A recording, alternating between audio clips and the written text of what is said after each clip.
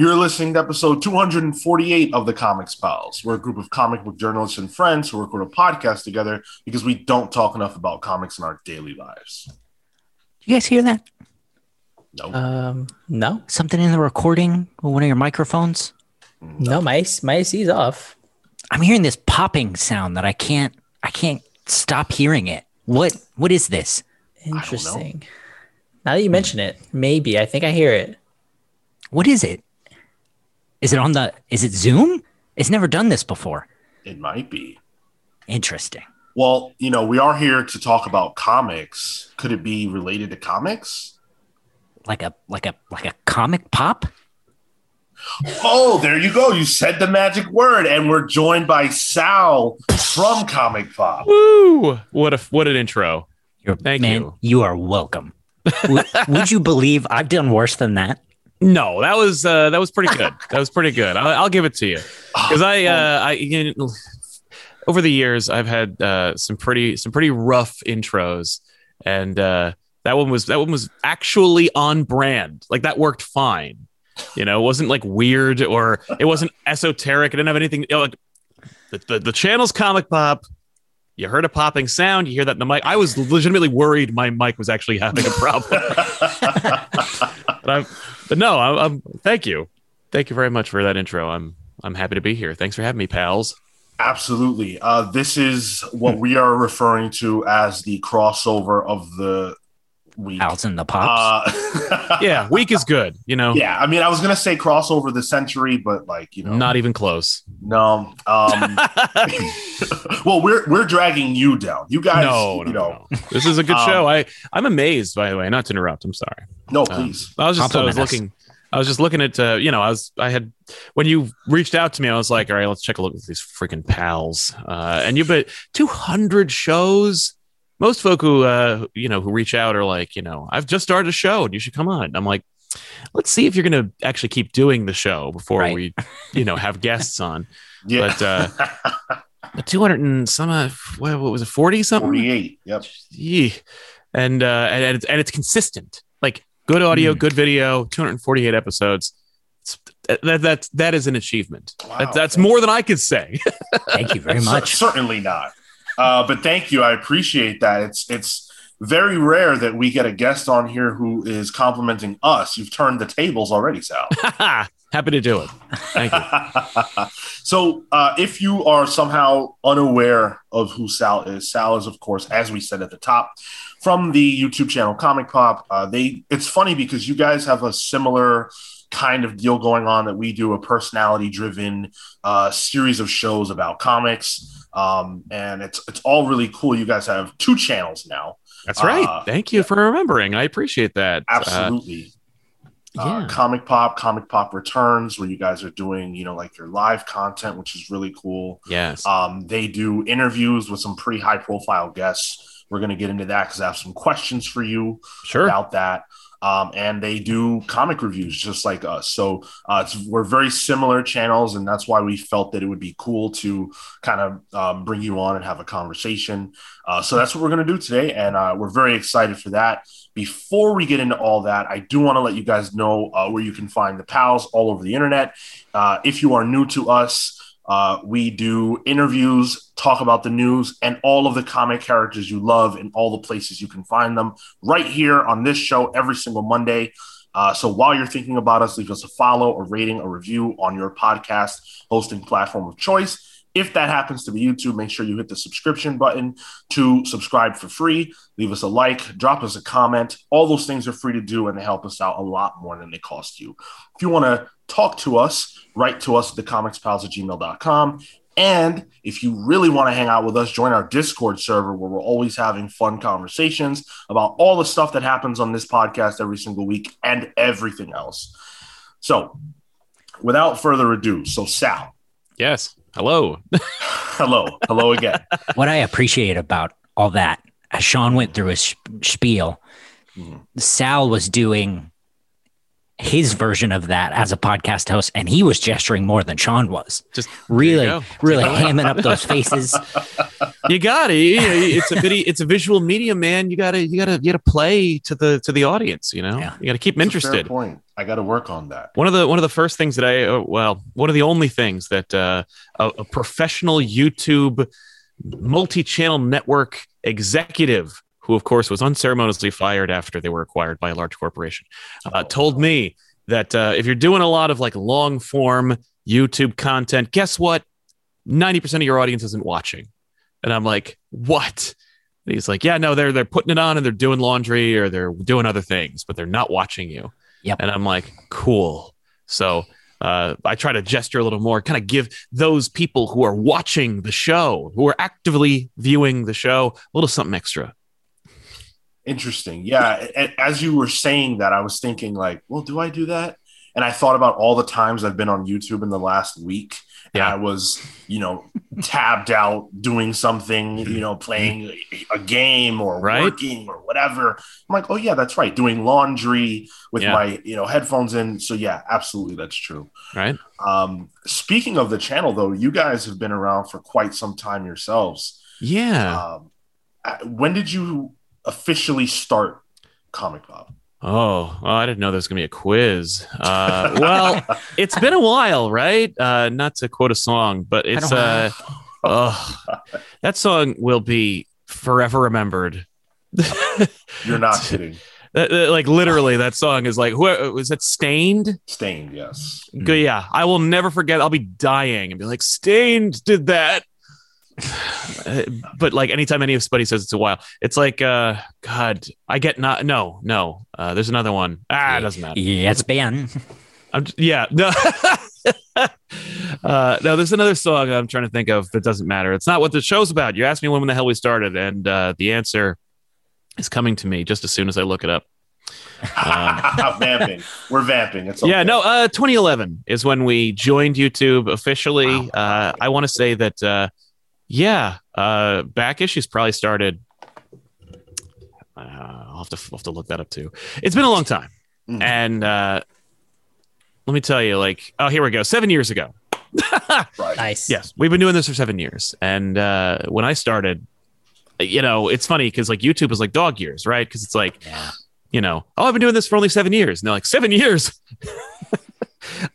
That's when like the dinosaurs began, and I'm like, there were dinosaurs before me, man.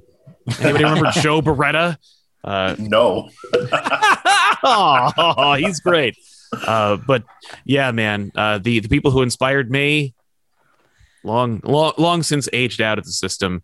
Yeah. And I've deliberately like kind of been actively aware of that, like YouTube is kind of like recycling and moves over, and I try to like remain relevant, trying to innovate, create new things, and consistently be here, as opposed to like some people who are like, well, I've kind of moved on. I want to get into like TV and stuff like. I'm like, no, I'm good right here. This is it.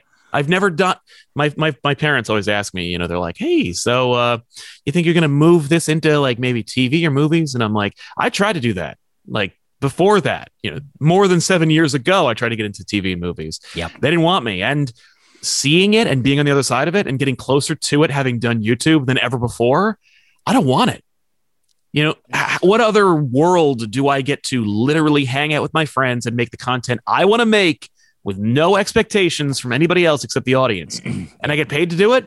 This is it. This is it. We're good.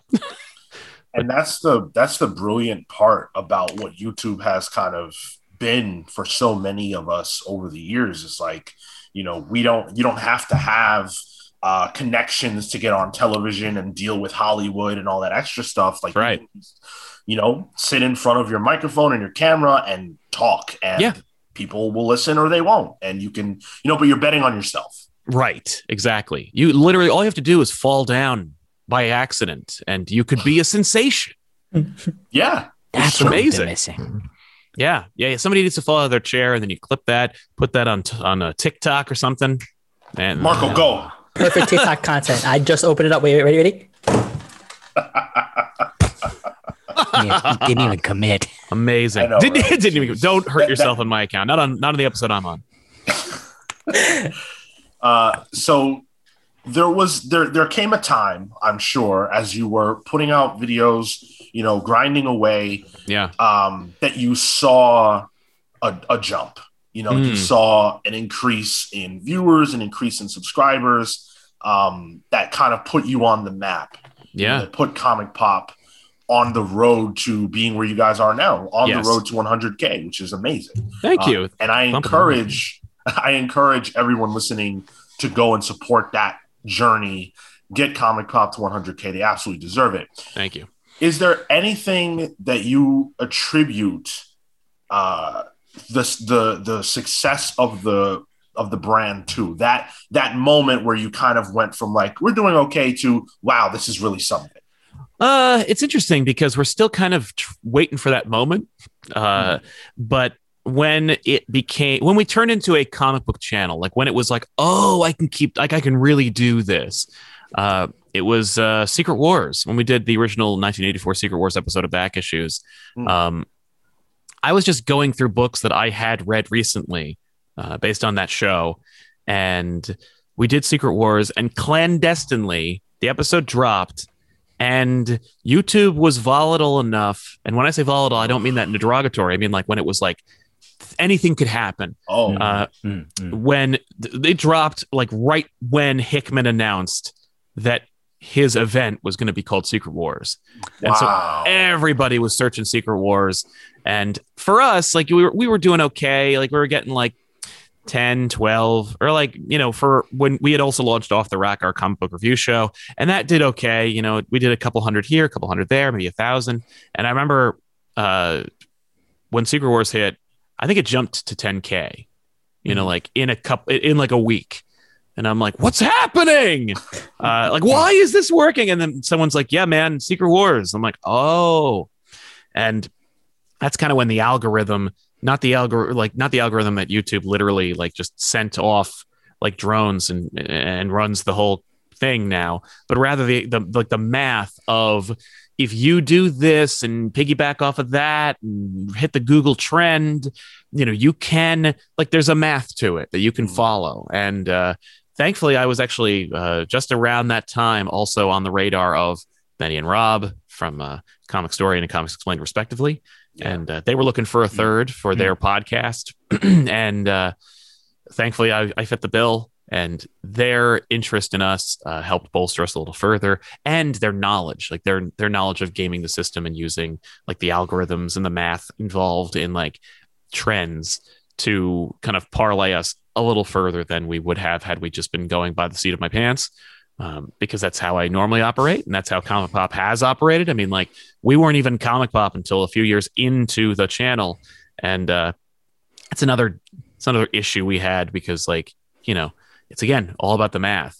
Now I don't even know like how YouTube operates and how YouTube like selects you for like viral status, or even just push notification status, because as you know as well as I do, I'm sure, that like liking the video, subscribing to the channel, it ain't enough anymore. Now you got to hit the bell for notifications, but it's not enough to do that. You also have to consistently watch the show. And then if you do watch the show, YouTube will show the show to you. Like, it's just this whole thing. But back then it was the Wild West, dude. And that's funny because YouTube had already been a thing. Like, I had already learned some of the math about how to do YouTube 7 years ago, and it had changed. And so it was around then. It was probably around like the 6-year mark. So I'd been doing it for probably about a year or so, or half a year, when Secret Wars hit, and that like kind of pushed us.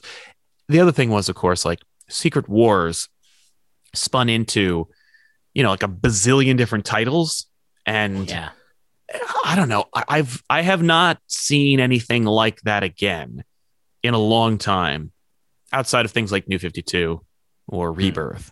And that helped a lot, because there were so many books and there were so many new fans, and there was so much like just eyeballs on it, that if we hit on anything people were interested in, it helped get people in. And then they would watch it and be like, oh, I'm not like finding out what happens in the comic book necessarily. I'm getting a lot of commentary, discussion, discourse, and stuff like that. And opinions, which back then a lot of folks were kind of like, don't give your opinion, because that you'll alienate the audience. you want to get everybody. I was never interested in that.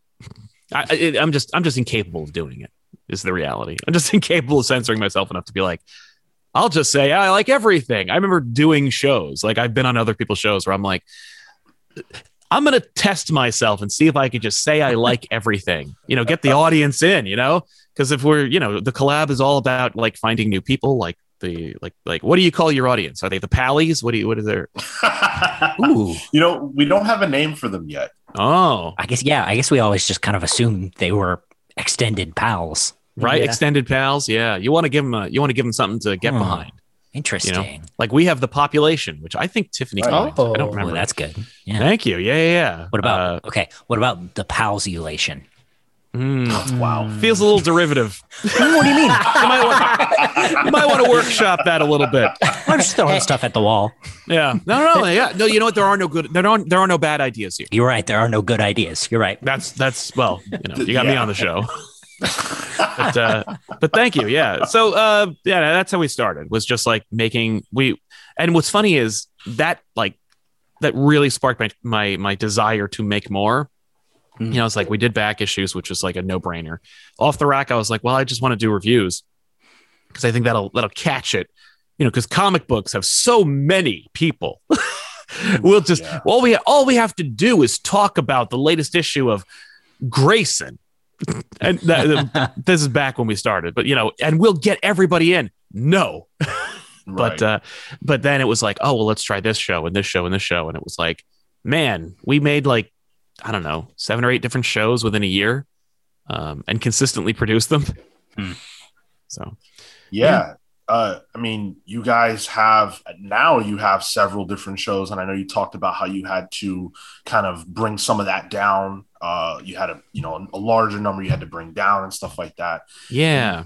And you talked about how, and we experience this. I think every content creator experiences this to some degree. If you mess with YouTube, like, you were saying how you do one show and people are watching that show, but then that hurts another show somehow. Well, that's the algorithm now. That's the math now. And what's great is it'll change, like right now, YouTube people and those who have a vested interest in saying they're experts at YouTube are saying, like YouTube really favors one show. If you make one show, let's say you make 3 shows on your YouTube channel and one of them is doing pretty well, then that's the show you should be making.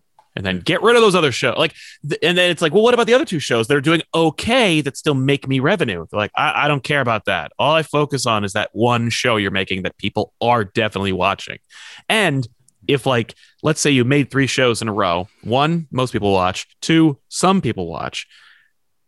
As long as those numbers are consistently more people here, fewer people here, they'll actually push all of the shows less than they would, if you were just making the one show that everybody was watching, which is why we moved. Wild. I know. And it was funny because it's contradictory to what they used to say, where it's like, it's a channel, make all kinds of stuff, you'll hit, because that's the thinking we had, was the mentality was make a bunch of shows so that the channel is for everybody. I only like reviews. We got you covered. Oh, we only like unboxings. We got you covered. I only want to know about what this book is about. Okay. No problem. What about movie commentaries? We do that too. We have all this different stuff, and it kind of teetered between views, but no, we noticed that just things were getting lower and lower, and I'm like, is it us? Are we dying?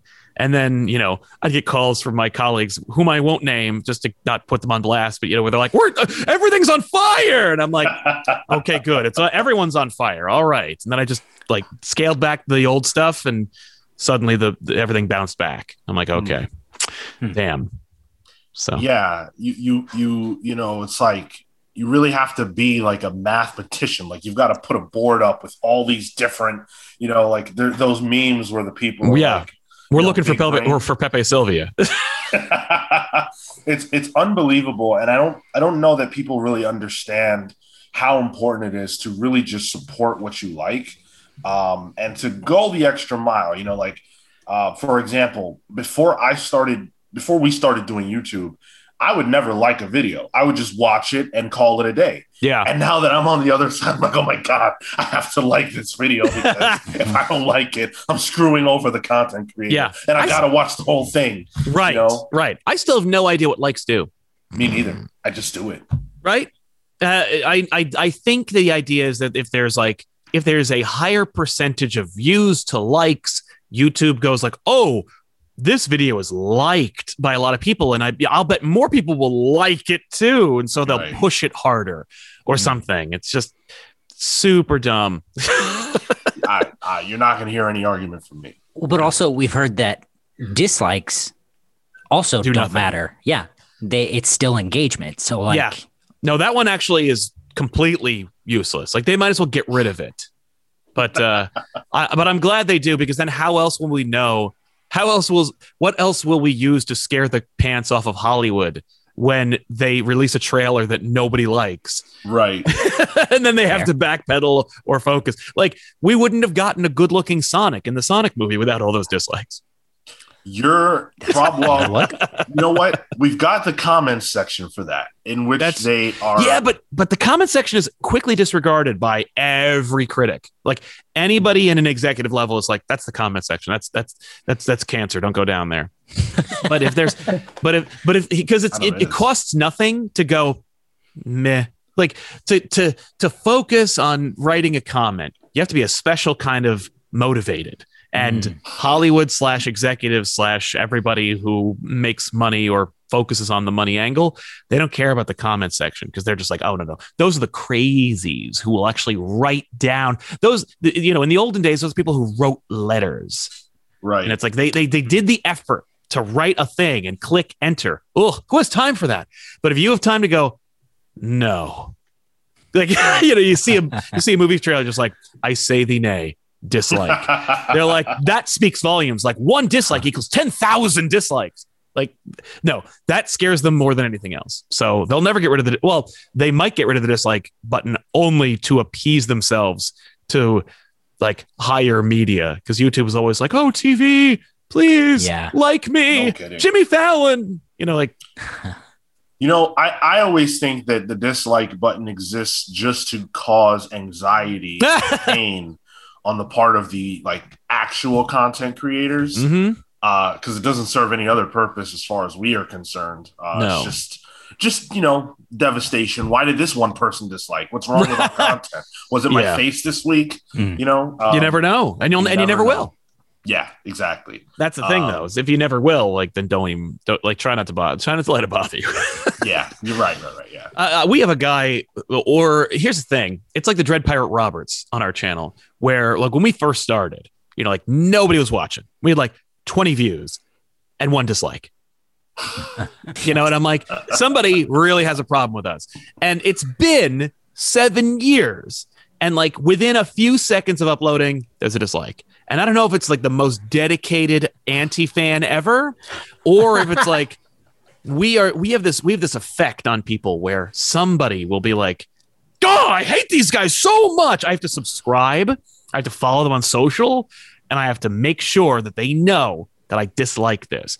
And I feel like there's no one that has that much hate in their heart to keep it going for 7 years. Surprised. But new blood every so often, and that's the sign of a good channel, I think, is that we have new blood every so often. New people come in, and that new guy, because here's the thing: 7 years ago, we incensed someone so badly they needed to follow us around and keep clicking the dislike button on every video we made.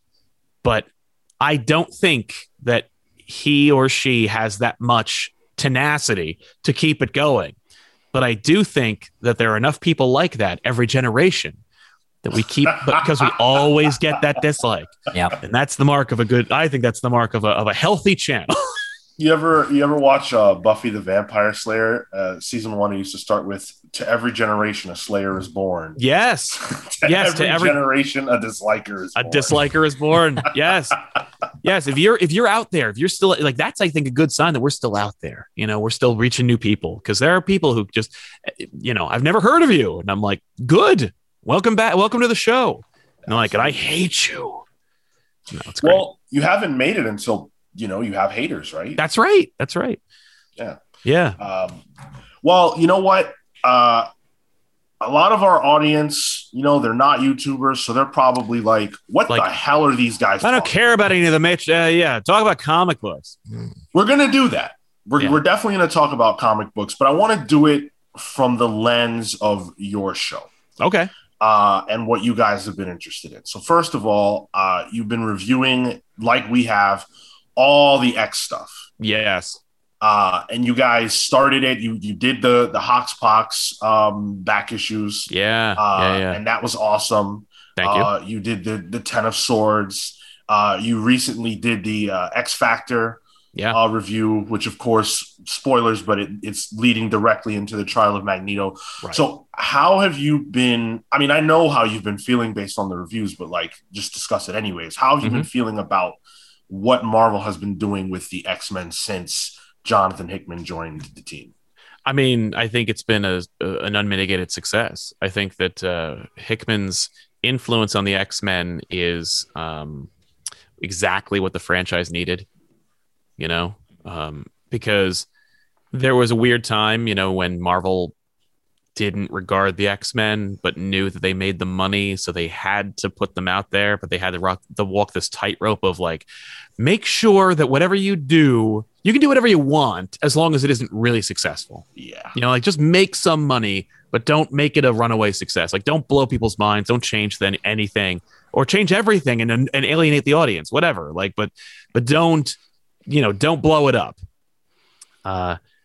And as a result, you got like a lot of really weird runs for the X-Men, but nothing so weird that it's like the 90s anymore. It's not like, I don't think there's anything that came from the X-Men franchise that's anything like Maggot or Bastion or X-Man. Like there's nothing that innovative or creatively bankrupt. But like right now it's like it's a concentrated initiative, but it's doing this amazing thing where like you feel when you're reading X-Men that you're part of something, not just a community of fans who like X-Men, but you also feel like you're part of like an inside track for some big thing that is coming. And even though they haven't really teased anything until Inferno, the things that have come about are still kind of big.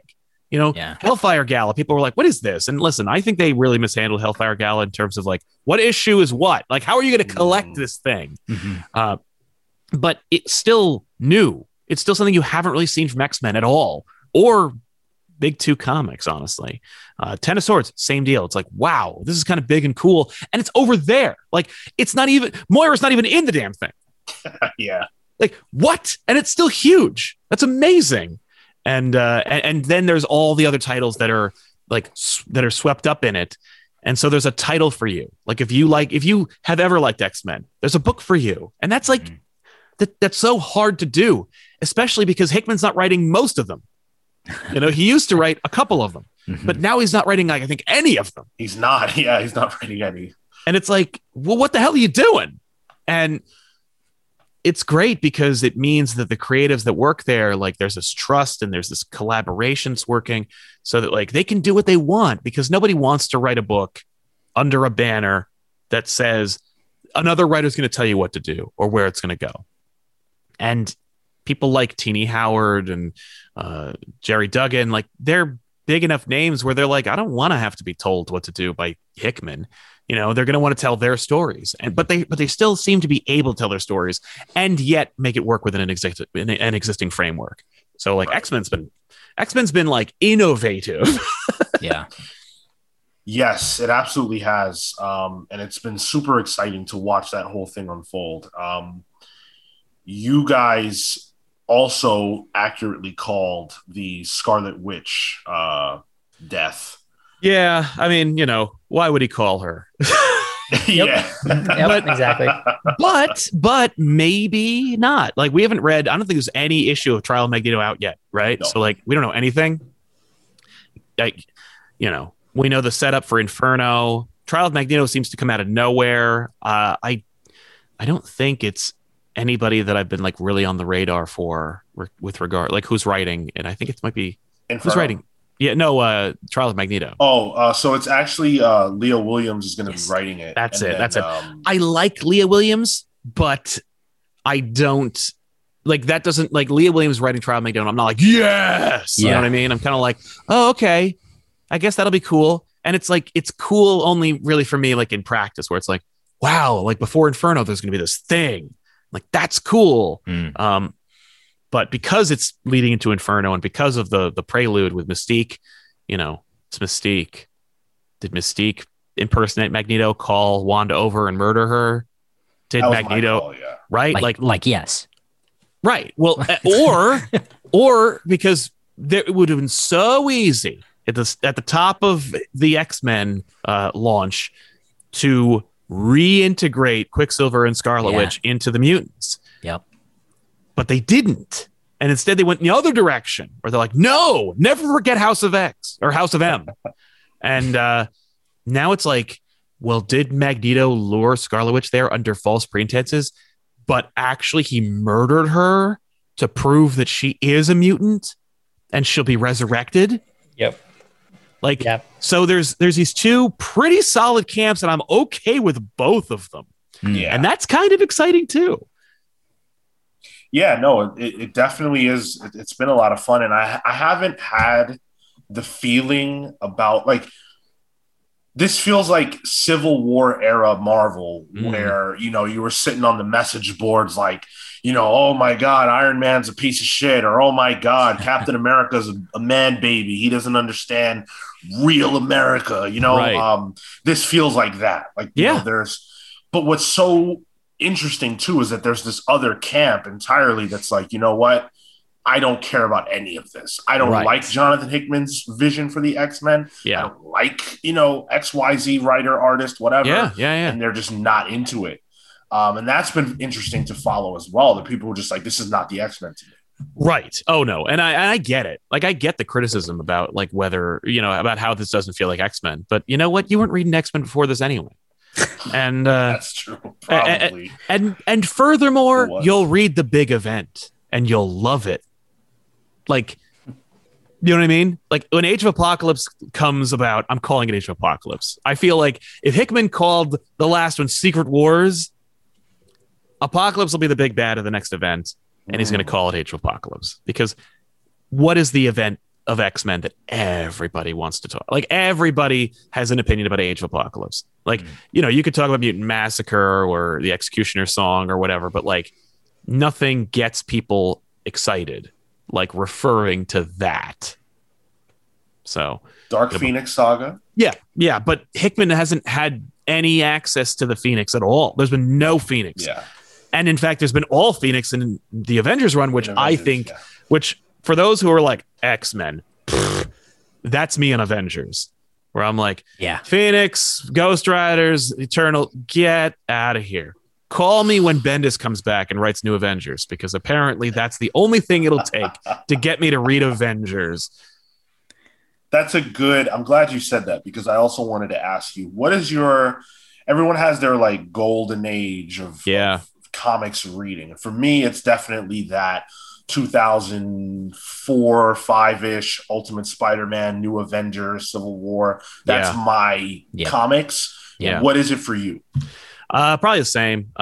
You know, I've been reading comics for a very long time, and I like, you know, now, you know, like like decades removed from things like Nightfall, Death of Superman, stuff like that. Like I have kind of like this cheeky affinity for it. You know, where like I'll put up an Azrael Batman poster in my studio and kind of just be like, but there's, you know, but I'm not going to reread it. Or if I do reread it, I'm like, this is pretty rough.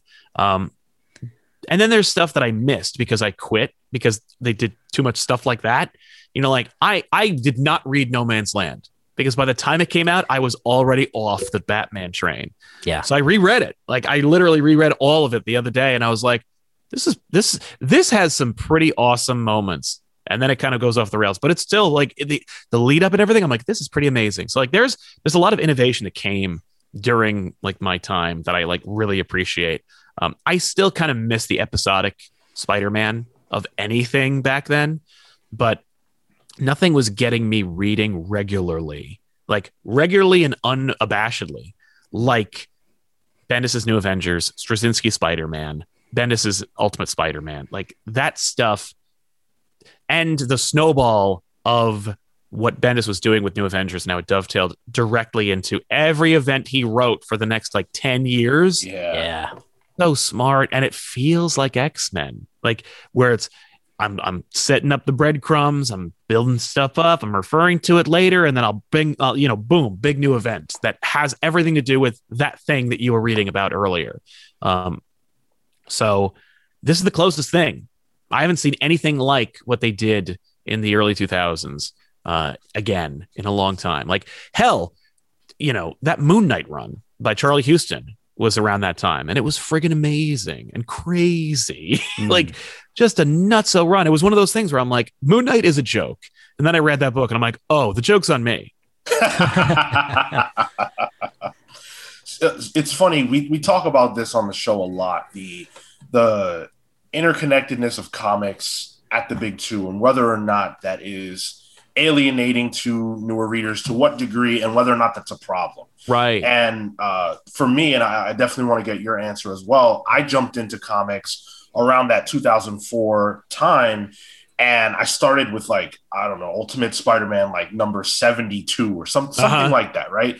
And I didn't know what the hell was going on, but I was like, okay, this is cool. It's just Spider-Man. I remember Human Torch was in that issue. It was just awesome. And then New Avengers came around. I didn't know anything, but I was just like, I'm here for it. And here I am all these years later, huge comic book fan. Whereas a lot of people, especially nowadays, and I think the conversation about burnout really ramped up around, I want to say Secret Invasion-ish time, where people were like, oh, there's too many events. And nowadays, I don't think that the Marvel universe looks, outside of the X-Men, looks anything like that. No. What is your feeling about the interconnectedness of these universes? Is that something that we need more of, less of? I've never had a problem with a shared universe. I like them. I like Kevin Smith movies, or at least I have liked a lot of Kevin Smith movies. And as a kid, I was shown Clerks, and I'm like, this is wow, blew my mind, changed my world. I'll get to comics in a second. But I saw Clerks, and I'm talking about it. I'm obsessed with it. And I'm just such a fan. And I'm a kid, and an upperclassman is like, oh, well, if you like Clerks, it's set in the same universe as, Mallrats, or maybe I watched Mallrats. I think I saw Mallrats because someone's like, oh, well, you'll like Mallrats. And I saw it in Jay and Bob Show back up. And the second I found out that it was an interconnected universe, my interest was doubled as a result. And I had to go find Chasing Amy. And then when Dogma comes out, I have to go watch Dogma. Jay and Bob Strike Back is a thank you for doing all that. And it also introduced me to things I normally probably wouldn't have sought out. Like the poster for Chasing Amy looks like 27 Dresses. It looks like Sliding Doors. It looks like every rom-com. It looks like You've Got Mail. It looks like garbage. Ben Affleck is the lead, and it's the back of a male extra. Like it's a horrible poster that is clearly trying to catch the rom-com thing. That movie ain't a rom-com. And it's also a movie I never would have seen if I hadn't known that it was part of the View Askew universe. The interconnected universe, the shared universe, is something that I love. I love the possibility of characters crossing over to the point where I like Marvel DC crossovers because that's a fun idea. Yeah. And so the interconnected universe concept is not something that I find to be problematic, broken, or an issue. It's always ever about the story. It's always about the intent and the story. If your intent is to make money first, it doesn't matter what you're getting. I love crossovers, but there hasn't been a good Batman Daredevil crossover, and there are two of them. And they're both written clearly because they were told to write a Batman Daredevil crossover, not like Bendis' secret Batman Devil crossover that he has in a drawer that we'll never see. Oh, wow, I didn't even know about that. Yeah, Zdarsky wants to do one too, and he has one in his head. He probably wrote it, and we'll never see them. And it's like, which one deserves to exist? The one that was written for money or the one that was written because they had a story? But when it comes to the interconnected, like shared universe concept, no, it's never been a problem.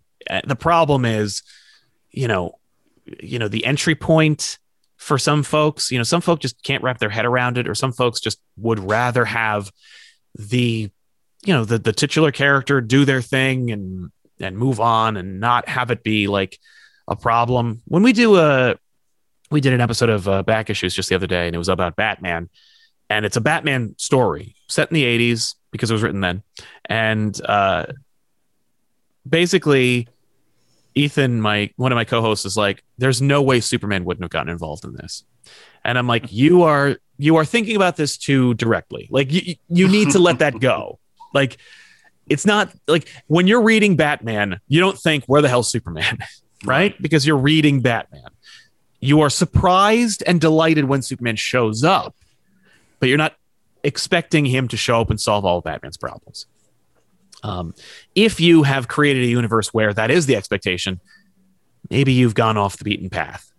Mm-hmm. Like, I think that modern comics today are so interconnected that like you would expect them, but that's about story. It's all about story. It's just about writing. Like if your story is well crafted enough and it's like engaging enough, you don't think about where the hell Superman is. His appearance is still a surprise. The interconnectivity of the universe is still a novelty when you are engaged in a story. Like I remember seeing Spider-Man 2002 in the theater for the first time. Mm-hmm. And I'm with a whole bunch of comic book nerds, and we're watching this movie, and Spider-Man is stuck holding the children and whatever. He's doing the thing. He's suspended, and Green Goblin's going to get him. And then this red thing comes out of nowhere and hits him in the head. And I swear at least 3 of us thought Daredevil showed up. We're like, oh! Yeah. And then it turned out to be New York personified. New Yorkers. Yeah. Bravo. You mess with one of us, you mess with all of us. Yes. Thanks. Hilarious. I mean, listen, it was right after 9/11. I get it. We were all kind of hurting. That moment, I was not in New Jersey when I saw that, and people still cheered. Oh yeah. I mean, that was like, all right. That was as Pete always loves to say, that was a watershed moment. Yes. For the country post 9/11. Yeah. And it's so funny because people say even today when they watch some of these comic book movies, like, oh, well, where's Thor? Thor's going to come to New York when Spider-Man's fighting the Vulture. Right. And be like, okay, let me just smack him with my hammer one time. Yeah. And you can go back to bed, kid. That's not the spirit of this stuff. Thor's never even met Spider-Man. Is that, yeah, in those movies? True. Yeah, you're absolutely right. But it's like, like your point is no less valid. It makes exact sense. Like, yeah, like it's about Spider-Man, or it's about Thor, or it's about Captain America. It's not about that, Yeah. Do you think that expectation and that sort of thought process is sort of a symptom of the sort of realism that comics and comics movies have sort of tried to dig into here in the past couple of decades? I guess so. I mean, like a big problem is just, people's expectations of things to be real while also forgiving things that are totally not, like, oh, it's not realistic when this happens. I'm like, well, he was bitten by a radioactive spider and he has spider power. Like, please explain the complicated ability. Like, explain how he's able to stick through his pants. Like how he can stick through his shoes. Like, right. Are they little fibers? Like, are they little legs? I don't care. I'm not asking for that. I'm not here for that, but I'm here to suspend disbelief and to be engaged. I think that, it's funny. I was just thinking about, I was just showing somebody Dark Knight Returns for the first time. He'd never even heard of it. And he's in his 30s. But like the concept of Dark Knight Returns is the concept of like the gritty, real character. When it becomes ubiquitous with the culture, you have to take a step back, right? Because like then your audience's expectations are changed. Like you need a reality where Batman is doing the Bat-2C on TV. He's with Robin doing, fighting the Penguin in the comics. He's on the silver screen in a suit he can't move his neck in, and then you get Dark Knight Returns and you're like, oh my God, like this is nothing like what I've seen. But if it's the only thing you've seen, like I remember being so annoyed when Jim Lee like refused to stop drawing Batman in the regular monthly book as just Dark Knight Returns Batman. It's like the same color suit, no emblem, all the same attitude, it's just like, dude, you need contrast, or it's just all Dark Knight Returns. It's all the gritty, real, miserable stuff. Yeah. And by the way, DKR is not real, but like people go like, well, it's miserable, it's miserable and gritty, like real life. It's like, oh, you got me dude. there. Right. It's like, dude, like, first of all, go outside, like be happy, find some joy. But realism has certainly, it's to blame. Expectation of realism is to blame for a lot of like problems in the industry or in comics and comic enjoyment. But yeah, I don't know. Speaking of comic enjoyment, another thing that comes up for us a lot is the state of the industry as it relates to kind of like, especially with the big two. And I feel like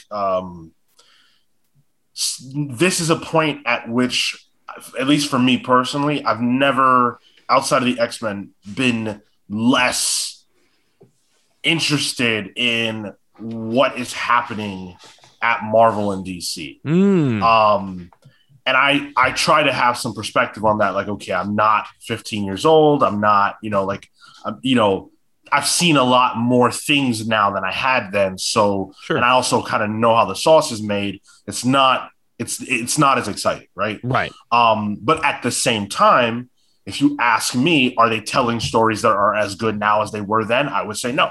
And I'm just talking about the big two. I'm not talking about all of comics. I think in other spaces, comics are better than ever. Right. How do you feel about that? Do you feel like comics stories from the big two are as engaging, as penetrative as they've ever been? Or do you feel like we're kind of on a downswing right now? Where are you at with that? I hesitate to suggest that comics today are not better than they were 25, 30 years ago. I think that's comparing apples and oranges, because like the world is different, the industry is different, the readership is different, the competition is different. But that being said, the comics that are good are better than they've been, and the comics that are not are still better than the worst. You know what I mean? Like Marvel in the 90s was churning out Marvel and DC were churning out a lot of garbage in the 90s, but Vertigo existed. But Alex Ross was doing Marvels with Busiek. Right. But, you know what I mean?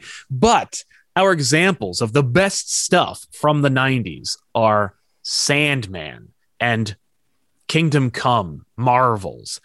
You could count on probably two hands the most innovative and incredible big two comics.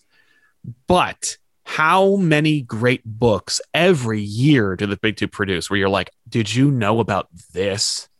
You know what I mean? Like, just from Black Label alone, whether you like Batman Damned or not, you have to agree that the book is it's trying something, and it's producing art, and it started an international conversation about art, and a bunch of people making a lot of dick jokes. Yes, but you got that going on.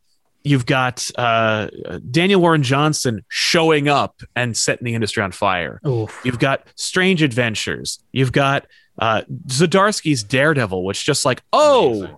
It's just like I remember Daredevil should be. And Daredevil has never been bad. It has been bad. But like, consistently speaking, like Charles Soule's run's not bad. Mark Waid's run's not bad. It might not be your cup of tea, but you can't be like, oh, it's terrible. You know what I mean? Right. Like, Hell, even Valiant's making great books. Even Valiant. You know what I mean? Like, I was just saying, like, when I was growing up, Valiant was like, oh, I'm not reading that, you know? Right. But Shadow Man is a dope-ass book, and it looks good, you know? And it's like, oh, you know, everybody is firing on all cylinders. Boom Studios was a licensed property. It was like an IDW. Yeah. And then all of a sudden they come out with Something's Killing the Children and Once in Future, and we only find them when they're dead. Oh, not to mention over on DC when they're making black label books like The Nice House on the Lake. Like, indie comics are blowing the doors off. And they're doing it in a way where when we were reading comics, or when we were regularly reading comics and the industry was doing pretty well for Marvel and DC, they were like, oh, we'll go. It's just like the Hollywood formula. The Hollywood formula was, well, we'll give, you know, our stable of directors a script, and they'll make the same thing they've been making for 20 years. And people wonder why, like, attendance was down. But then what they did was they went to Sundance and they grabbed all these indie filmmakers. And first of all, they bought their movie, they put it out, blew people's minds, and then forced those young independent directors to make big $200 million blockbuster movies. Comic books are the exact same thing. They were like, no one's buying Thor.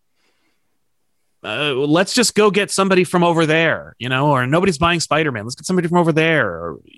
So they go to the independent scene and they grab all these independent creators and they throw them at big creators or big names, you know, character names.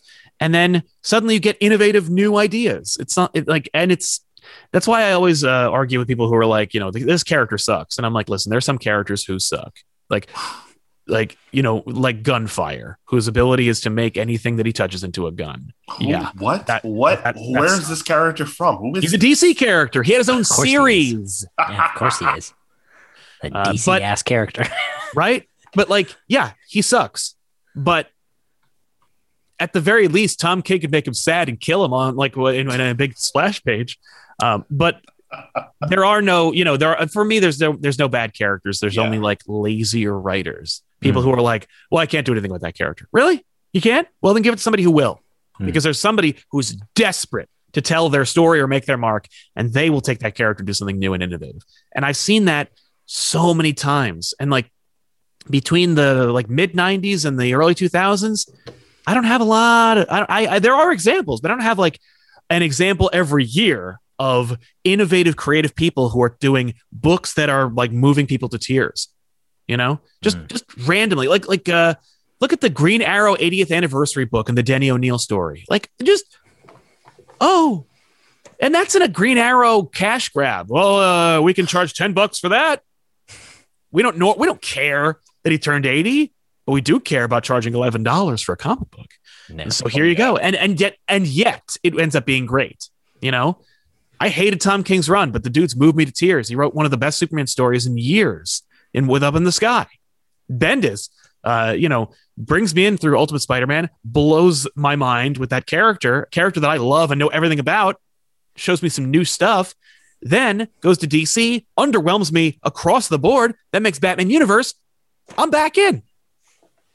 Like these are innovative and terrific times, and there's never been a better time for creators to come in and make their mark. I think comics are as good, if not better, than they've ever been. And it's just statistically speaking, you know, do I still feel the same level of wonder, you know, that I did when I was a kid? Sometimes, which is kind of remarkable because most folk don't. You know what I mean? Like people ask me if I burn out because when we do our reviews, you know, I'm harsh or I'm flippant, and people are like, "Oh, this guy's burned out," and I'm like, "No," and I know I'm not because I still read comics and I'm still surprised. You know, like I'm not right every time I do a prediction, and I'm thrilled by that because it means that the comic book industry isn't stale. It means that I can still be surprised, and these creators can still like do something awesome with characters that were old when I started reading. I you know what I mean? Like I've never seen a book like Strange Adventures before, and it's amazing. Like Wonder Woman, Dead Earth. What? Just Danny Warren Johnson. Danny Warren Johnson, right? Thank you, Mark. Absolutely, yeah. No, that's a brilliant answer, and I think you're right in the sense that you know, for me, there was a time where it felt like every book I picked up, I was like, "Oh my god, I can't believe this! This is so." Yes. But that has to be looked at and juxtaposed with the fact that I'm 30 now. You know, like it's not the same. It's you know, like, okay, yeah, wow, Spider-Man died. I'm shocked. Right. Unbelievable. Right. Right. Wow. No, that's not very interesting. If you tell me Spider-Man dies or he gets a new costume, yeah, get in line. I've never, you know, you're never going to get me by telling me that, right? You know, but if you tell me that, like, Peter J. Tomasi and Patrick Gleason are going to do the Death of Spider-Man, picking that up, right? Yeah, because I know they have something to say. So we're running out of time, right? But I want to ask you some really quick questions. I'll try to keep it brief. I know I tend to.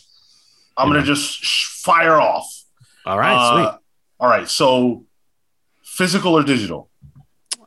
I regularly buy digital, but I like buying physical too. Yes.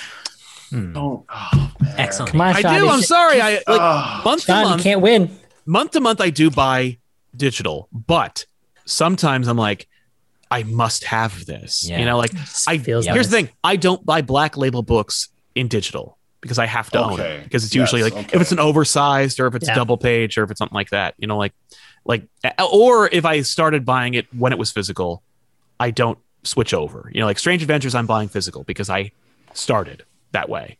But you know, like Zdarsky's Daredevil, for example, I read that digitally. And then I went, I need to get #1 before this is gone. Like, so I had to go out and buy it, you know? So I'll do that.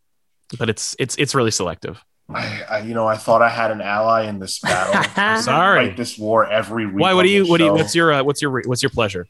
100% physical. And I saw that massive bookshelf behind you. I'm like, okay, Sal's my guy. Yes. Well, these are trades, you know, but I do have an insane library of floppies that I'm literally in the process of integrating probably 300 new books into 28 long boxes. And I'm just like, and they're all alphabetized because I'm a lunatic. And I'm literally going to a comic book sale when we're done with this. There's a dollar sale at my local comic book store and I have to go to it.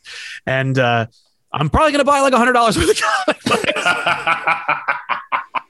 And that's physical. So trust me, like I offset, you know, I'm like the physical industry is not dying because of me. Okay. All right. Yes. Keep it alive. Thank you very much. I'm glad for that. Marvel or DC? Wow. I think I'm regularly buying more DC right now. Nice. Okay. That's not an answer, but I will say I'm buying more DC than I am buying Marvel right now. I'm pretty confident that the answer for you shifts and waxes and wanes. Yeah. Just like all the rest of us, unless there are those people who are just like, I will always be a DC or I will always be a Marvel. But there are those of us. Yeah. That's too close to a like dogmatic belief system, which I am vehemently against. No. Like it's like when in Dogma, you know, or it's like do you believe? No, but I have a good idea. You know, ideas can be changed, but people die for beliefs. No. Image or Boom? Boom is crushing Image right now. Big statement. Okay, all right. Name 3 books that are doing better or more critically acclaimed right now that Image is putting out that beat Killing the Children, We Only Find Them Where They're Dead, and Once and Future. Well, and Power Rangers, obviously. Oh, naturally, yes, and Power Rangers, of course. Although, you know, Shattered Grid really never got better. You're not wrong. You know what? Can't do it. Right? Like, and by the way, that should be a kick in the pants for Image. Like, Image should be like, we shouldn't be being beaten by Boom Studios. Yeah. At our own game. I'm with you. I am absolutely with you.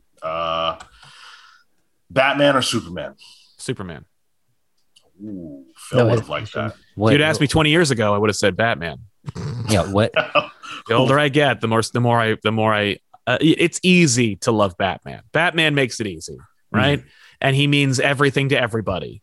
But the older you get, the more I need Superman. Ooh. Pro registration or anti? In the real world, pro registration. Yes. Because are you kidding me? Let's go. That's my same answer. There is no there. Steve Rogers isn't real. If he were real and he came to my house and he made me feel bad, I'd be anti-registration. But I know there isn't. I'm sorry, Steve. Avengers or Justice League? Avengers. Yes. Oh, that's insane. How dare you? What? Not the current Avengers, but not the current Justice League either. That book is rough. You got me there. Rough stuff. I would rather read about the Avengers than I would read about the Justice League. Oof. And last question as it relates to ComicPop, your favorite interview that you guys have done? Oh, that's not fair. There's so many we've done that I'm so proud of. Absolutely.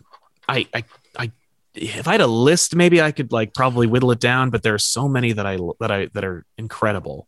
He hasn't had us on yet. Yeah, that's true. It hasn't happened yet. Next. Yeah. The fabled Alan Moore interview. No. You guys did Chip Zdarsky. Chip Zdarsky's amazing. He's so fun.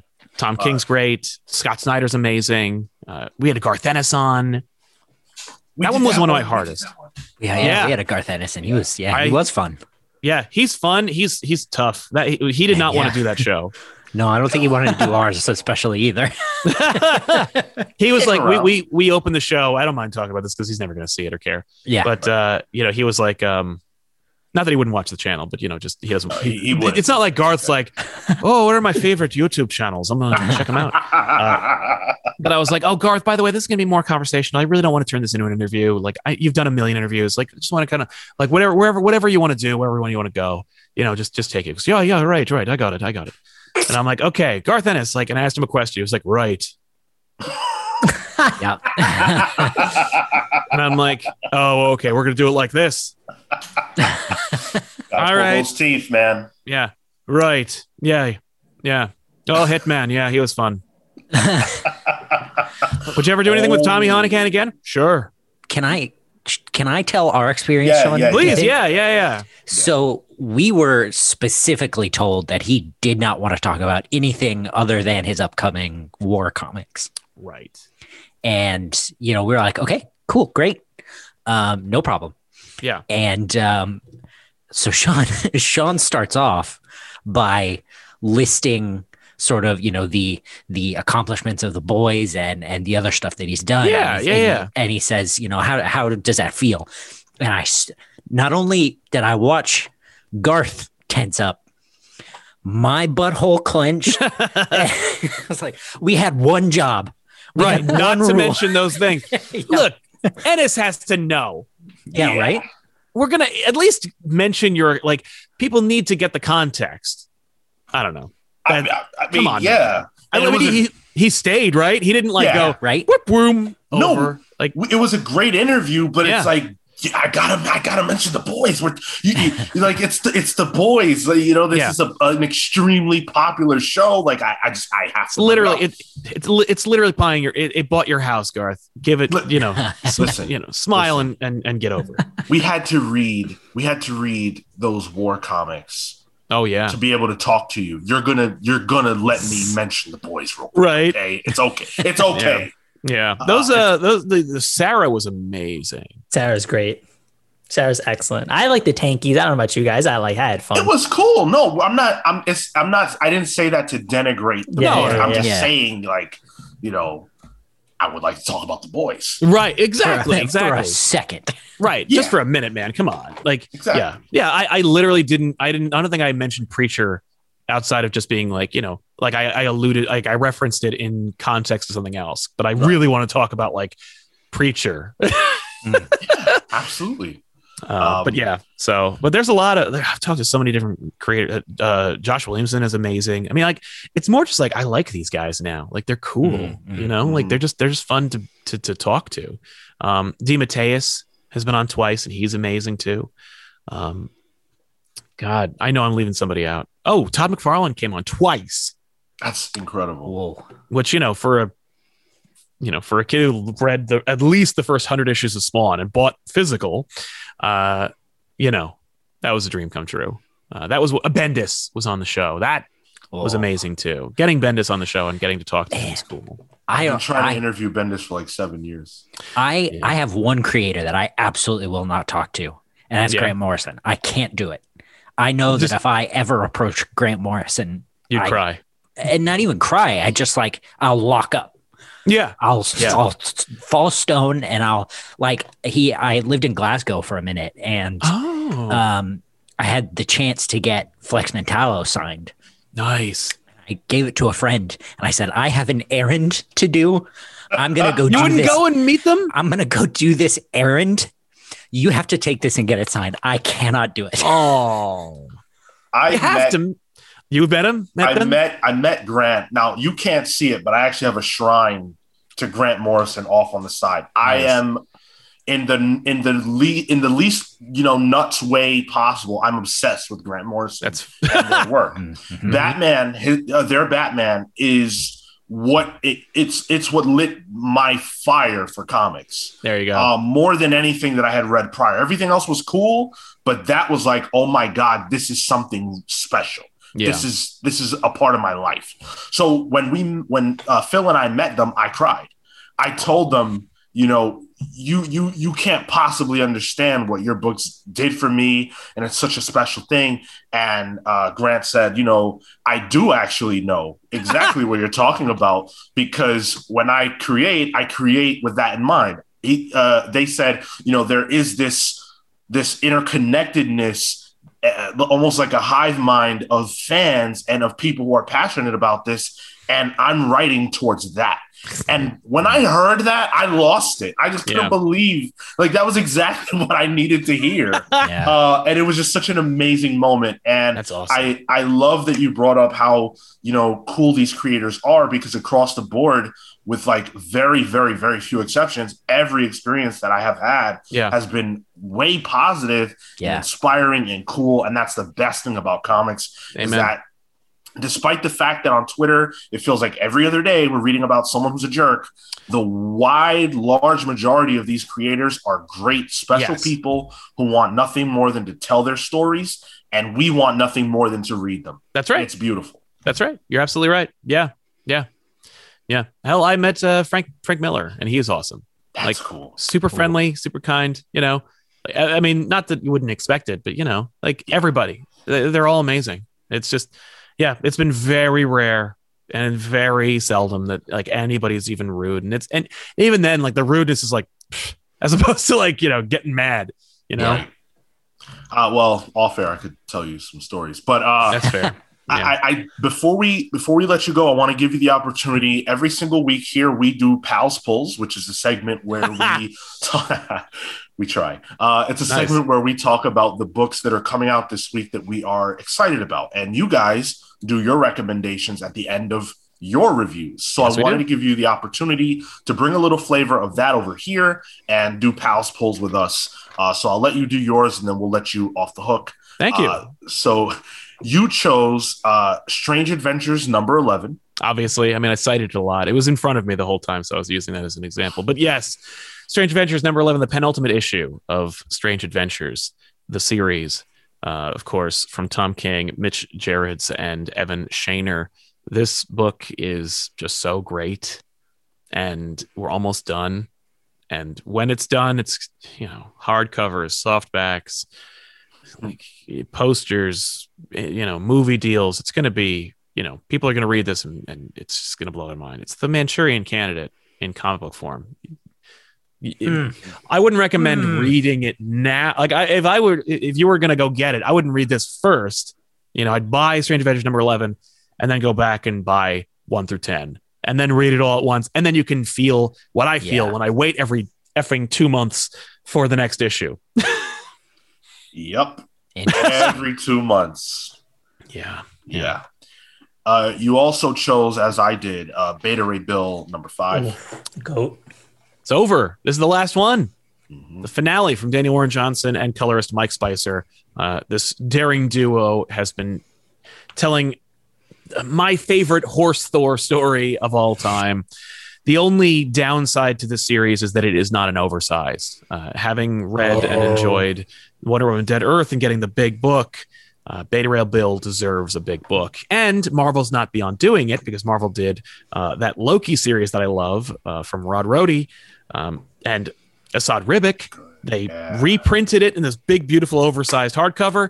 Beta Ray Bill, you know what to do, Marvel. You make this big because that's what this book is. It's the best thing I can say about Beta Ray Bill is it's big and it's over. So, I hope they don't ruin it by making it into an ongoing. Just have D-Dubs come in when he has a dope-ass story to tell, give him 5 issues or 6, and let him go nuts. Yep. Completely agreed. And then last but absolutely not least, Daredevil 32. Yeah. Chip Zdarsky, this might be, I said this the last episode that we reviewed it or talked about it. Mike Hawthorne, I think he's leaving the book on this issue. And so this is the last time Mike Hawthorne will be drawing it. I don't know who they're bringing in for the next one. Obviously, Marco Cicchetto was the one who put this book on the map. His covers are second to none. His interiors equally so. Mm-hmm. But I feel that if Cicchetto had never done it, I feel like if Cicchetto had never been on the book, it would still be hailed as a critical success and it would still be beloved because Hawthorne's work is good. Hawthorne does good work. But yeah, this is just a great series and I love it. It's not even like anything major or epic or crazy is happening. It's just it's just more of the same for poor Daredevil. Although the setup from the last issue of what the status quo for Bullseye, can't wait to see Elektra Daredevil and Bullseye fight. Man, awesome. Elektra Daredevil is one of the most unique concepts for Daredevil in years. It feels so fresh to me. And yet, no duh, right? Yeah. I can't believe I when it happened for me, it was such a easy, smooth transition. I was like, right. And I didn't even think to get it in physical because I bought it digitally and, I had the first issue. I'm good. But, and then it blew the hell up and everybody was buying it up. They're like, yes. And I'm like, this is innovative. I mean, I feel like it's just kind of the natural progression of the story, but okay. So yeah, no, it's thrilling. And the suit, just looks great.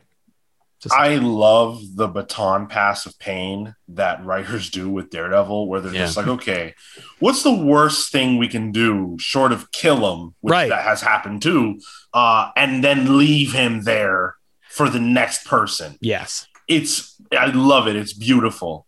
And I can't wait to see where Chip leaves this character. And all the characters that he's been playing with over the course of these 32 issues, because it has been brilliant. Yeah. And, one of the best things that I think is coming out of either Marvel or DC. Agreed. Yeah. And what's great is it's not selling great. And I say that because it's probably around 30,000 copies, which is not enough to cancel it, but not enough for Marvel to mess it up. It's sold. No King in Black crossovers or anything. No, well, it had that. No. It was not. The thing is, it didn't sell well enough to be immune from the King in Black crossovers, but we got those, and it still was cool. But no, if this pulled Immortal Hulk numbers, Marvel would be like, okay, well, let's see what we're doing. No, right? No. Just stay where you are. Because here's the thing: all those the creative team on Daredevil, all they want to do is keep making more Daredevil. Yeah. So if we just keep them paid, it's a tightrope, but I think we can make it. Well, we made it to the end of our time with Sal. Thank you so much for joining us. We really appreciate it. Lending your comic expertise to our podcast. We are humbled by you coming on board. It's been a pleasure. I had a blast, man. Mark, I'm sorry I didn't let you talk at all, but I do appreciate you being, so magnanimous as to let me just steamroll the entire show. Kale, I really appreciated all your insight. Thank you so much for letting me on. And Sean, of course, excellent hosting as usual. Good stuff. Gentlemen, it's been a pleasure. Thank you so much for having me and introduce me to the pallies out there. We're gonna have to adopt a name. We're gonna have to figure out. Yeah. Well, maybe we should ask the Palsulation. I think that's a good idea. Whatever that might be. Yeah, Pals Nation. I like that. Before you go, do you want to leave the people with your plugs? Let them know where they can find you. Yeah, why not? Ladies and gentlemen, if you want to subscribe to multiple channels, you are in for a treat. I've got two of them for you. The first one is youtube.com/ComicPop. ComicPop Prime, the main channel where Back Issues is hosted. You can find that over there. Or if you like this kind of show, of course you do. You're watching the show right now. You might enjoy our live streams over on ComicPop Returns, which if you just type in ComicPop Returns, you'll find it. We make a show called Off the Rack where we do comic book reviews. Elseworlds Exchange, where we take one topic, break it down for about an hour, and more. All the other stuff. Like if you're a fan, or if you become a fan of Comic Pop, go over to Returns. You're gonna be in for a treat. You're gonna get unboxings of letters and packages we get, and more. So check us out there. And on social. Oh yeah, I'm Sal Says What on Twitter, and you can, if you like Instagram, you can go to Comic Pop Official and check out all the behind the scenes and TikTok videos that I cannibalize from over there and put them on Instagram. And if you are a TikToker, you can go to Comic Papa and you follow me over there. Love it. Thank you. Highly recommend you guys go and subscribe to both channels. They are awesome. Comic Pop is doing some really cool stuff.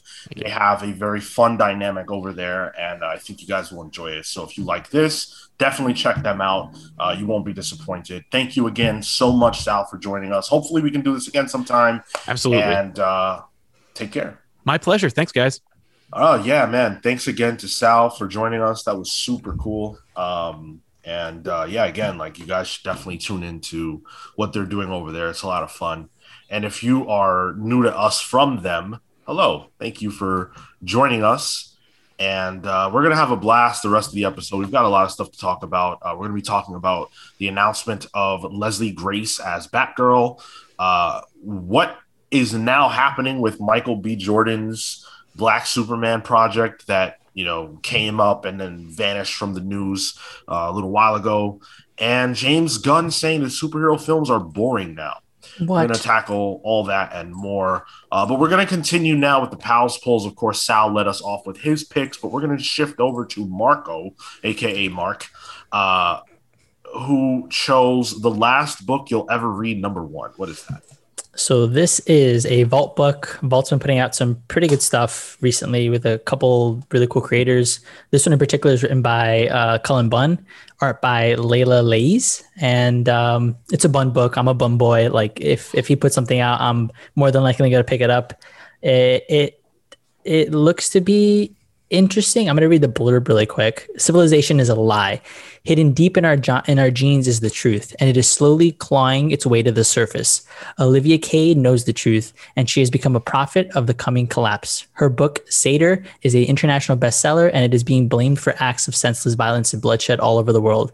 Olivia's own life is in danger for those who have read her book. Determined to conduct a book tour, she hires security professional Connor Wilson to act as her bodyguard. She has only one requirement. He cannot read her work.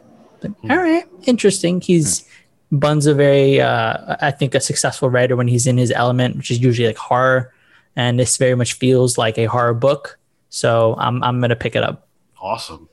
I might try this. I've been wanting a way back into Bunn. I picked up Basilisk, which we talked about. Mm-hmm. It was cool, but it got way overshadowed by Nice House coming out that same week. Yeah. Just blowing it out of the water in terms of, just being better. So I'm going to try this one. Hopefully no other ridiculously good horror book comes out this same week.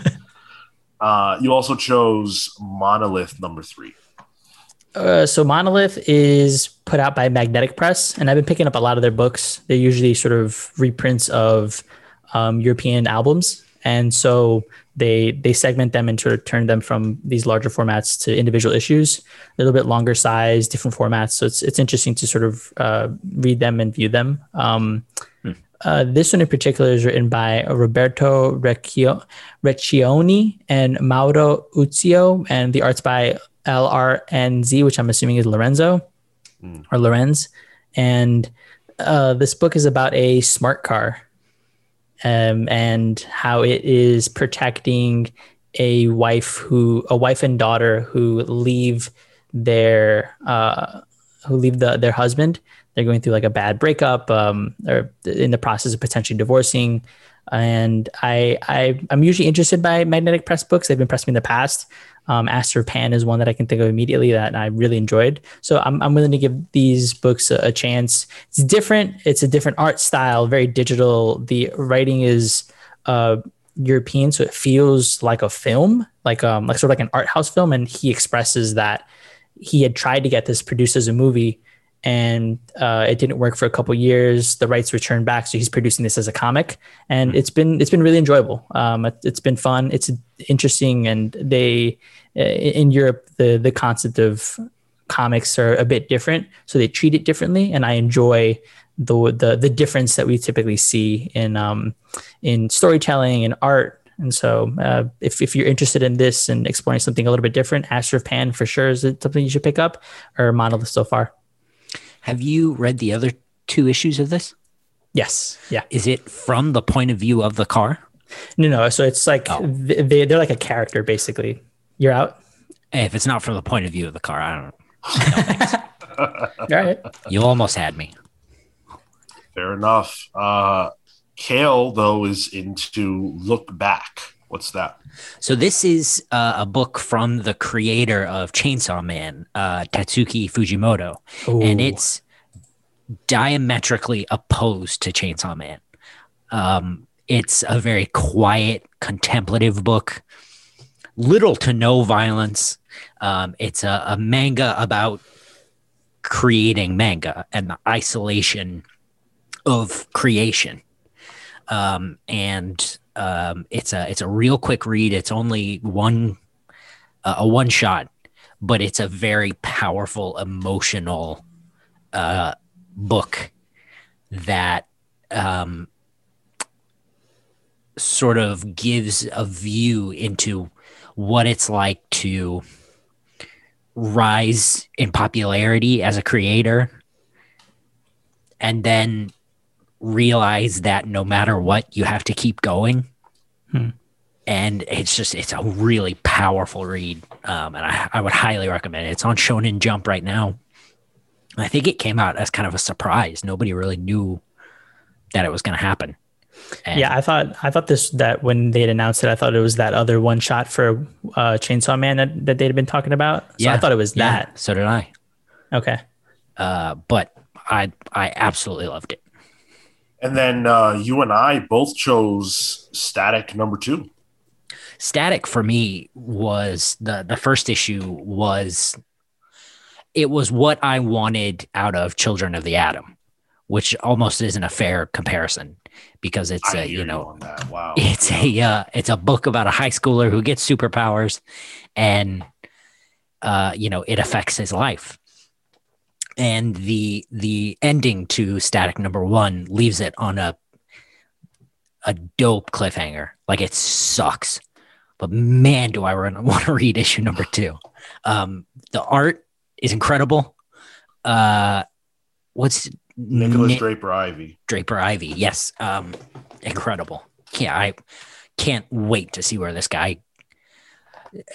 he goes, but also what he does now. Yeah, absolutely. The book's been great. I love the first one tremendously.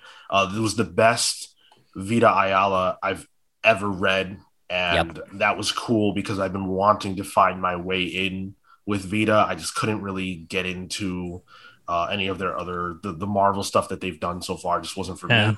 But this was it. So I'm with you, man. I'm super hyped.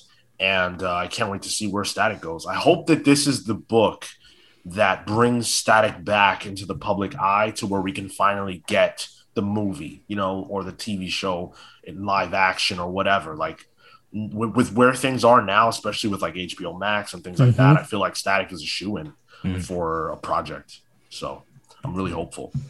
This book's gonna have to do a little bit more work for me. I feel like I was down on the first issue, so I'm interested to see where they go, but it definitely has to hook me in still. Okay, fair enough. Well, they've got time, because I think we know this is season 1. I don't know if we know how many issues season 1 will be, but I would imagine that they're going to have at least 10, 12 issues maybe. Yeah, a run, a decent run. We're doing things in the reverse order that we typically do. Normally, we would do the listener comments out the gate, but we're gonna have to shift over into those now. So yeah, let's dive into what you guys had to say this week in our comments section. Kill, do you wanna start us off? Absolutely. So this first one is a YouTube comment from Catastrophic Cat on episode 240, the Demon Slayer outsells the comics industry episode. Cat says the Japanese business model for selling graphic novels is far superior to anything else. However, it wasn't the only factor, as comics have stopped hiring creatives based on merit, it seems. Lulz. I feel like if anything, with our conversation with Sal, like I don't think that latter point's true. I'm definitely in line with the fact that we're picking up people all over this, like from all over the place. And K. Jemison from the novel space, Ram B coming in from doing indie work. It's not for lack of finding talent, but I think there seems to be like a perception about the fact that like comics are in a decline consistently. And I feel like sometimes people use the sales volume as an indicator, whereas when you're comparing manga and the comics industry, it's a bit of an unfair comparison in terms of volume. They're not, that's definitely a different conversation. And if you're using that as your basis of merit, maybe go pick up a book. Yeah, I mean, the idea that they don't hire creatives based on merit is just odd. Like, why would Marvel or DC not hire creatives based on their skill set? Like, you may not like them, right? Like, for example, I haven't found my way in with Leah Williams yet. Yeah. But that doesn't mean that Leah Williams can't write. Obviously, Leah Williams has an audience. Leah Williams has fans. Or Leah Williams would not be writing for Marvel. That idea is just ridiculous. They're not looking to hire people on anything other than that. Like, I guess what you're implying is because Leah's a woman, or because Ta-Nehisi Coates is a black person who's a writer, whatever. Like, that's just not the case. Like, maybe Nehisi Coates got hired because of his work outside of comics, but that's because they're a good writer outside of comics, right. Like, it's not because it wouldn't make sense to do it for any other reason. So yeah, I can't vibe with that. And not for nothing, my wife was an editor at one of the big publishing companies, and I couldn't get a job. And this company has way worse people involved who would have done exactly that. So that can't be true. I mean, unless Marvel just has a checklist, like, okay, we got our black, we got our, Hispanic, we got our non-binary, we got, I don't believe that. I don't either. However, it wouldn't surprise me that somewhere high up in a drawer in a corner office somewhere, the checklist exists. Yeah. Yeah, like, is there an initiative? Is there a desire to find writers and artists who aren't just white guys? Yes, no doubt about that, of course. But that doesn't mean that they're picking up lesser people because, they're not that, But let's move on. Thank you for your comment. We appreciate that. Marco, you want to take the next one? Yes. So this comes from Snake of Talons on our Loki episode 6 review. I know very little about Kang, so your review was very helpful for me. The episode left me feeling like I can't believe I have to wait for more, but the Kang stuff has me hype that they're setting up a villain so hard. I can't wait to see where this all goes.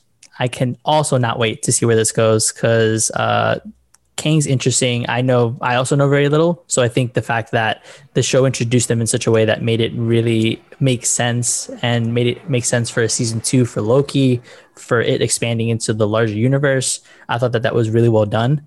So yeah, I'm equally on board for whatever they pull out next, especially as it relates to this character and future movies. I'm with you. It's super exciting. I'm happy, Snake, that we were able to provide, some context for you for that character, because I think that there are a lot of people who are in that space, because Kang is really not a character who's done much in the last 20 years. Like Kang's last like major story was in Uncanny Avengers by Rick Remender, and that was super cool. At least the last story that I was really like aware of. He's probably appeared, but he hasn't really been a part of a lot of late. He's getting a solo series soon, so we will be seeing more Kang in the comics. But if you're a reader who is not familiar with like 80s, 90s Marvel, then Kang is not relevant to you. So yeah, I'm glad that worked out, and I can't wait for more for sure. Jonathan Majors did a great job. Yeah, he really did. Snake, though, also left a comment on our episode 247 and said, "Oh my God, I'm dying. You guys tore that commenter to shreds." That is in reference to the comment that was left that was, anti-LGBT. And, we kind of took him to task. I'm glad that was funny for you. Of course, we want to bring humor to situations like that. I had to do it. I don't know. Like, let me know if you guys think that was too far. But I felt that, like if you're going to write in with that kind of opinion, then you've got to, we got to give it to you. You got to take your abuse. This last one comes from Gareth on our Superman and the Authority, Moon Knight, and Jupiter's Requiem reviews. We did that with Tyler, who is going to be joining us as a regular co-host on our review stuff. And also, don't forget, we're going to be, well, I guess for you guys it will have passed, but Journey to Quizchery is our new game that Tyler created and came up with and is doing with us. The first episode of that will have dropped yesterday. If you're listening to this on Monday, we're streaming it live on Sunday. So obviously, if you're hearing me, it's too late for you to tune in live, but you can catch the VOD, and we will be doing this with regularity. So make sure that you check in to find out when the next one will be. It should shake out to be a monthly thing. I think it's going to be a lot of fun. So definitely do give that a listen. But continuing on with Garrett's message. Hey, pals, new watcher, gave you a like and sub. Tiny hint, in the constructive sense, please be respectful of Grant's pronoun choices. Anywho, I had never read an issue of Moon Knight until this week, but picked it up just as a trial run. Enjoyed it so much I recommended it to a mate who picked up a copy and enjoyed it too. Not without its flaws, but a good issue for new/curious readers. Cheers, lads. Thank you. Really appreciate the like and sub. That means a lot. And I hope that you enjoy what you hear beyond just that particular review. I am sorry about messing up Grant's pronouns. I know I did it once and Tyler did it once in that episode. It's not something that we're doing deliberately. I can speak for myself and say that I've been aware of Grant for a really long time. I spoke earlier in this episode about how important Grant is to me. And unfortunately, because I have always known them prior to the pronoun shift as a he, it's been a process for me to get into referring to them as they now are. So it's not about me trying to be intentionally disrespectful or anything like that. I am doing my best, but unfortunately, when I'm in the rhythm of speaking, I sometimes slip, and that's certainly not anything that I'm trying to do. So my apologies. But if you enjoyed this issue of Moon Knight, there's a lot for you to go back to. I think Sal mentioned one run by a somebody that I'm forgetting. Charles Houston. From 2006. Apparently, I was just listening to their review of that, actually, ComicPop's review of that, because I'm looking for a way into Moon Knight. This book has early David Finch art. Ooh, interesting. Okay. Yes. That's cool. It's funny because Tyler mentioned this run when we did the our Finch review. art, I think. But he didn't know who the writer was. He couldn't remember. This was that run. Oh, look at that. Because I remember a run on Moon Knight from those years, but I didn't buy it because I didn't know who the writer was and I didn't know who Moon Knight was. But I remember the David Fincher covers. So there you go. And for anybody else listening, like that stuff's awesome. Plus the Declan Shalvey, Cullen Bunn / Ellis run, and then the Jeff Lemire, Greg Smallwood stuff. Amazing. That shit's fire. Yeah. So Moon Knight, low key has had several. Moon Knight. Oh my God, Kill. Jesus. Moon Knight has low key had several really cool runs that, kind of fly under the radar. But now that the character is going to be played by Oscar Isaac, I feel like everyone's going to say their favorite character is Moon Knight all of a sudden. Yep. I've been a Moon Knight fan for maybe like 10 years.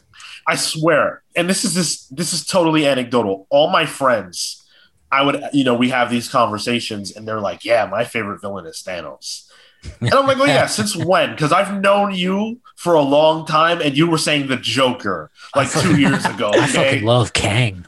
Yeah. You know about this guy, Kang? Love him. I've told people about Kang because like everyone's asking me like, oh, who's Kang? And I've told them about it. I guarantee you by the time Avengers 5 is around the corner, I'm going to ask them. They're going to be like, oh, yeah, my favorite villain's Kang. Kang's so cool. Okay. Got it. Let's shift gears. Thank you to everyone who wrote in. We really appreciate it. You guys are tremendous. Pals Nation. I think that we're working on that one. Maybe I don't like it. Yeah, no, I'm crazy about it. Okay, fine. Tell us what you want to be called. Do you have the Pals Collective? The Pals. Here's one. Union. The Pals Verse. Okay, now we're done. Now we're officially done. Oh. No more. That's not an option, by the way. If you start a Twitter poll, that will not win and that will be disregarded. Even if it won, it wouldn't win. Yeah, absolutely. So put that out of your mind. Let's jump into the news, shall we? Batgirl has been cast. The search for Batgirl, by all accounts, was extensive. There were reports that they were looking at several different people to play that character, but they have finally landed on one person, and that is Leslie Grace. If you watch In the Heights, you will know who she is. I didn't watch it, but I believe she played the primary woman in that. She was a titular character. Yeah. Was she the titular? Was she the height? Well, she was a lead. Yes. Or was she the? She was the. Oh, she was the in. I see. She was the in. Of course. So she's going to be playing. I was going to let it go, Kale. Jeez, you know I couldn't. I feel you. I get it. So she's going to be playing Batgirl. There's been obviously a conversation about the fact that she's Dominican. She is not a white redhead. And that's something that these new properties that pop up are going to have to face every time when they try to deviate from the norm. I don't know how I feel about this, to be honest. Like, I don't know her acting abilities. By all accounts, people who liked In the Heights liked her performance in it, so that's cool. The idea of Batgirl being Dominican is on its face fine. There's no reason inherent to the Batgirl character why she has to be white. But in Matt Reeves' Batman, Jim Gordon, who is her father, is black. So obviously, that can happen. But we also know that these are not connected stories, right? Like, by all accounts, DC is not all that pressed about sticking to continuity at this point. They're doing a multiverse. And, right after this, we're going to talk about Michael B. Jordan's Black Superman and how that doesn't make any sense anymore because there already is that. So, it feels like we just have to throw all that out the window. I will say, though, that I think if this wasn't an HBO Max project, they would have cast someone else in the role. How do you mean? I think that if this were a movie that was releasing in theaters, they would have cast a white woman. Oh, okay. Yeah, that's interesting. I think that the HBO stuff, they're willing to be flexible with pretty much anything, and I'm willing to allow that just because of the consistent quality that comes out of the most of their productions. And apparently, this is In the Heights was her first film debut. She has been like a recording artist prior to this, at a few albums here or there. But I mean, her acting was really good. I'm personally excited because I think the idea from like a representation standpoint is really cool. Like my aunt, because she loves In the Heights and a lot of she's in the theater space, happened to see this and shared it with me. And that's how I ended up finding it. So if anything, it also means that it's connecting to different audiences. And I think that's a great thing because this is something where she'll go see it because she has a familiarity with the character and wants to see how her career progresses. And I think that's a really great thing. It definitely doesn't bother me. And I think if anything, the fact that Jim Gordon in the film is going to be Black makes a lot of sense. There's a lot of Afro Latinos in general in the Caribbean. And if she does as good a job as she did in the Heights, I mean, this is awesome. I don't mind it. I'm definitely not a purist in the sense that it has to be the Barbara Gordon from the comics. I think if they can capture an essence or create a compelling character that fits within the mold of what Batgirl would do and would say and is, then I mean that's Batgirl in my eyes. Yeah, I mean, I'm certainly willing to accept it at this point. I'm always gonna have a little bit of hesitancy though because I want to see these characters as they are in the comics. But sure, how else are we gonna get progress? It's not like they're gonna do a Far Sector movie, right? Although they should, right? Like they should, in my opinion. Like if you want to diversify, like there are characters. We have more and more of these characters popping up in the comics. Like you don't have to wait 20. They don't have to be 20 years old for us to get them in these movies. But is this Batgirl project on your radar at all? I love Batgirl. I'm a huge fan of Batgirl, and I want this to succeed desperately. To be honest, I don't know that they're really setting it up for that.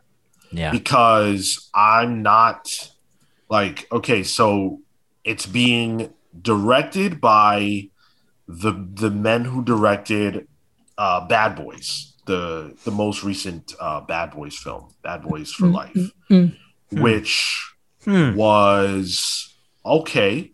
Like, I mean, I like the movie, but I don't think that I wouldn't say that the direction was like tremendous or elevated or anything like that. And then Christina Hodson is writing it, and I really didn't like Birds of Prey. I didn't like the script. So, and Leslie Grace, I have no frame of reference for her. Yeah. But I was hoping we would get someone who had, some real chops as far as like experience and stuff like that. Obviously, actors come out of nowhere all the time and they knock your socks off. And you're like, wow, where was this person all my life? So that's the least of my concerns as far as this whole Batgirl project is concerned.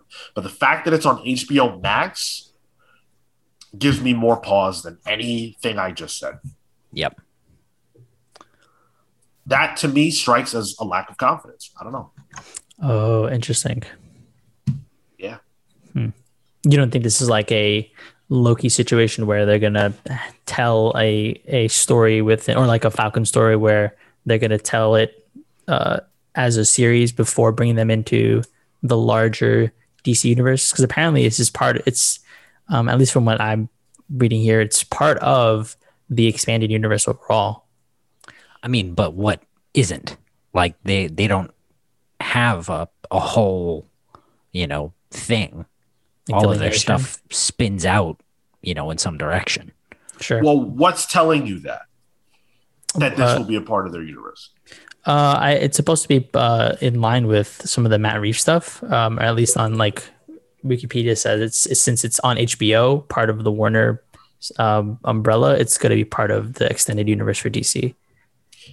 Well, it'll be a part of the extended universe, but we don't know where it'll fit in the multiverse because remember now DC is like doing a whole multiverse thing. So Matt Reeves' Batman isn't connected to Joker, which isn't connected to, Man of Steel. Like Matt Reeves' Batman is not a part of the universe that started from Man of Steel. So they haven't said where Batgirl fits into that mix. Like, is her father going to be Jim Gordon from Matt Reeves' Batman? Or is it going to be Jim Gordon from Justice League, right? Like, sure.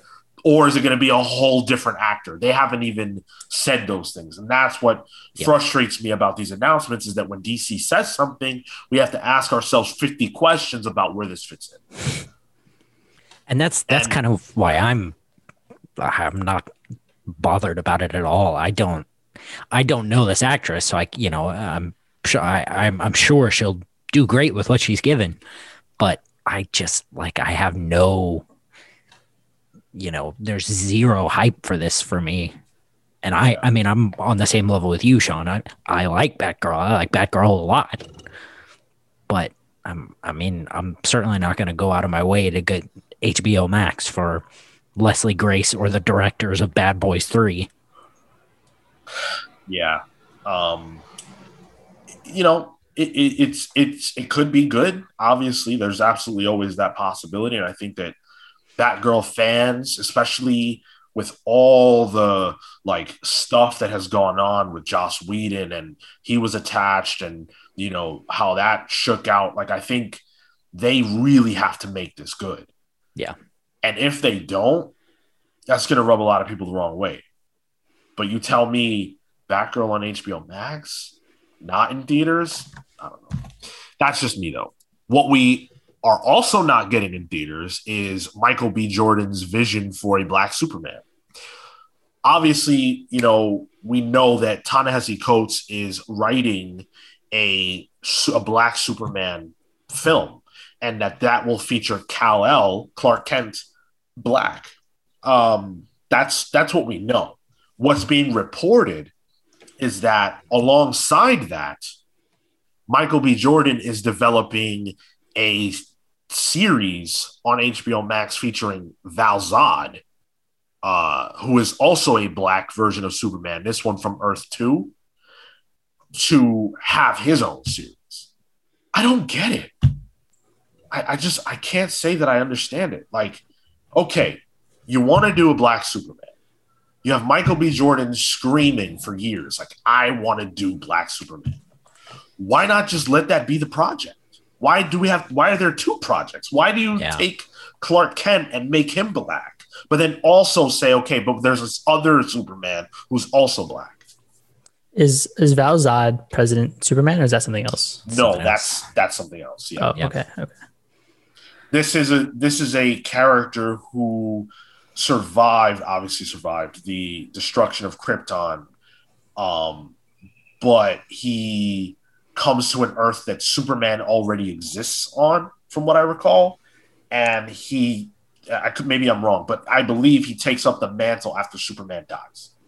Gotcha. Yeah, it's it's from the Earth 2 after the New 52. Okay. Right, yeah. I mean, it's confusing. I think that I don't think that this one's going to be made, frankly. It just seems like there's a lot of in development stuff, and this one feels like that they might not make it in favor of the film version because that's going to have more of a reach, more of an impact. I feel the opposite. Really? Okay. Yeah. I think they'll put sorry. No, go ahead. I think they'll put a stop to the Black Clark Kent, or some executive will say, people know Clark Kent as a white guy, so let's just stick with that. To me, that's they already officially announced the Ta-Nehisi Coates movie. I don't think they can turn their back on that, because if they turn their back on that in favor of a series, that's not a good look.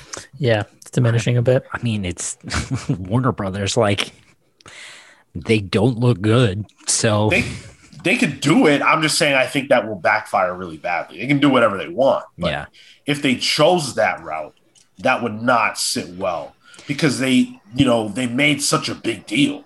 Yeah. Yeah, I'm not saying they're going to, cancel the Ta-Nehisi Coates film altogether, but until we see someone cast, I'll be very surprised if we see Clark Kent as a black man.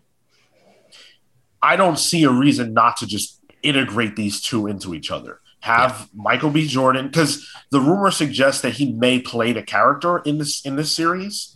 And that is the kind of thing that will put butts in seats. You say to me, Ta-Nehisi Coates is writing it, Michael B. Jordan is playing the character, and it's Val-Zod or it's President Superman, like whatever. I'm way in on that, because that's being respectful, which I believe it's necessary, respectful to Clark Kent as he is, but it's also introducing people to a new character who is also Superman, who is also black. I think that's the way to go. But you just say, okay, there's no more white Superman. Screw Henry Cavill, whatever to him. Now you've got two black Supermen. I don't know. To me, that's not. I don't know. Is Henry Cavill still, like, he's still in like contract and stuff with all that, right? Like, he's still technically Superman in the DC universe. I think the only people that know that are the Warner Brothers executives. The thing is, I don't think he is. Yeah.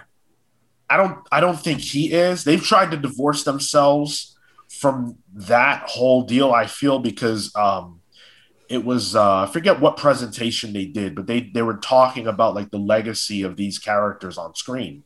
And they showed Wonder Woman, of course, played by Gal Gadot. They showed all the people who, like Aquaman, played by Jason Momoa, all that good stuff. But then when they showed Batman and Superman, they showed Christopher Reeves, and they showed George Clooney, Val Kilmer. I like the way both went there. They showed Christian Bale. So they didn't show Henry Cavill. They didn't show what's his name? Ben Affleck. Yeah. So I don't know. Interesting. Yeah. Certainly not the stash. No.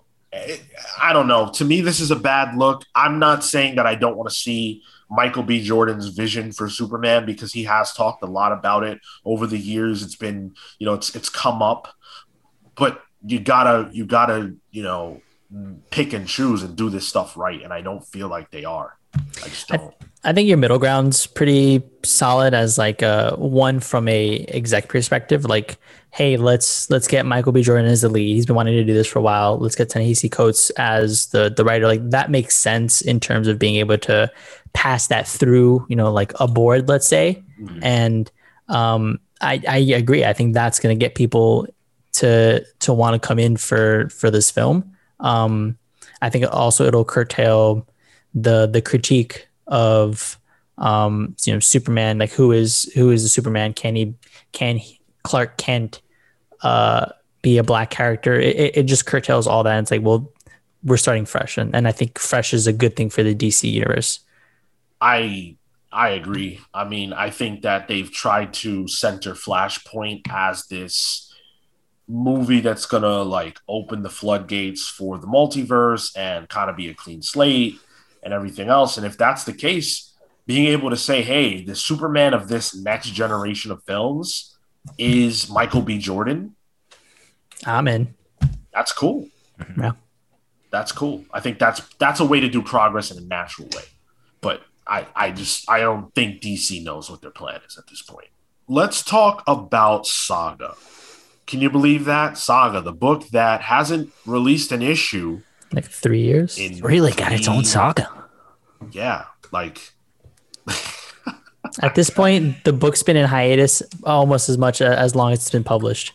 Yeah, absolutely. Because Saga started in 2012, and it's been on hiatus since 2018. So it ran for 6 years. It's been on hiatus for 3. But keep in mind, within those 6 years, there were also delays, and there were also breaks and things like that, which are natural for Image books. But like Saga's notorious for these really long breaks, and this is, of course, the longest one. I don't think I've waited longer for the next issue of a comic than I have for this. The only other like really extended wait that I can recall was the wait for the finale of Joss Whedon's Astonishing X-Men, which was super long, but this is longer than that. I feel like I was waiting for a while for Doomsday Clock, right? Doomsday Clock was long. That was like 3 months, I think. Oh, is that it? Yeah. Yeah. Felt like 3 years. Sure did. Well, the totality of their breaks or their delays, I should say, was really long. That was supposed to take a year to come out. It finished. It took 2.5 years, I think, to finish. So, Saga's been on hiatus for 3 years, and the crazy thing is that I don't know that I think Saga's bigger now. I think the hype for its return is massive. Yeah, I know it like anecdotally as the book that people came in. It was one of the books that got me into like that next wave of Image books in 2011, 2012. Yeah. And I know for a fact it's one of those books that does really well in trade because people like to recommend it as this like these collected arcs. This book I think has gotten enough people on board that I wonder how. Like, is this going to be the next comic to sell 1 million copies? You know, like it's gotten so big at this point where, at the very least, people are gonna maybe jump into the monthly format with it because they've been so hungry for it. You know what?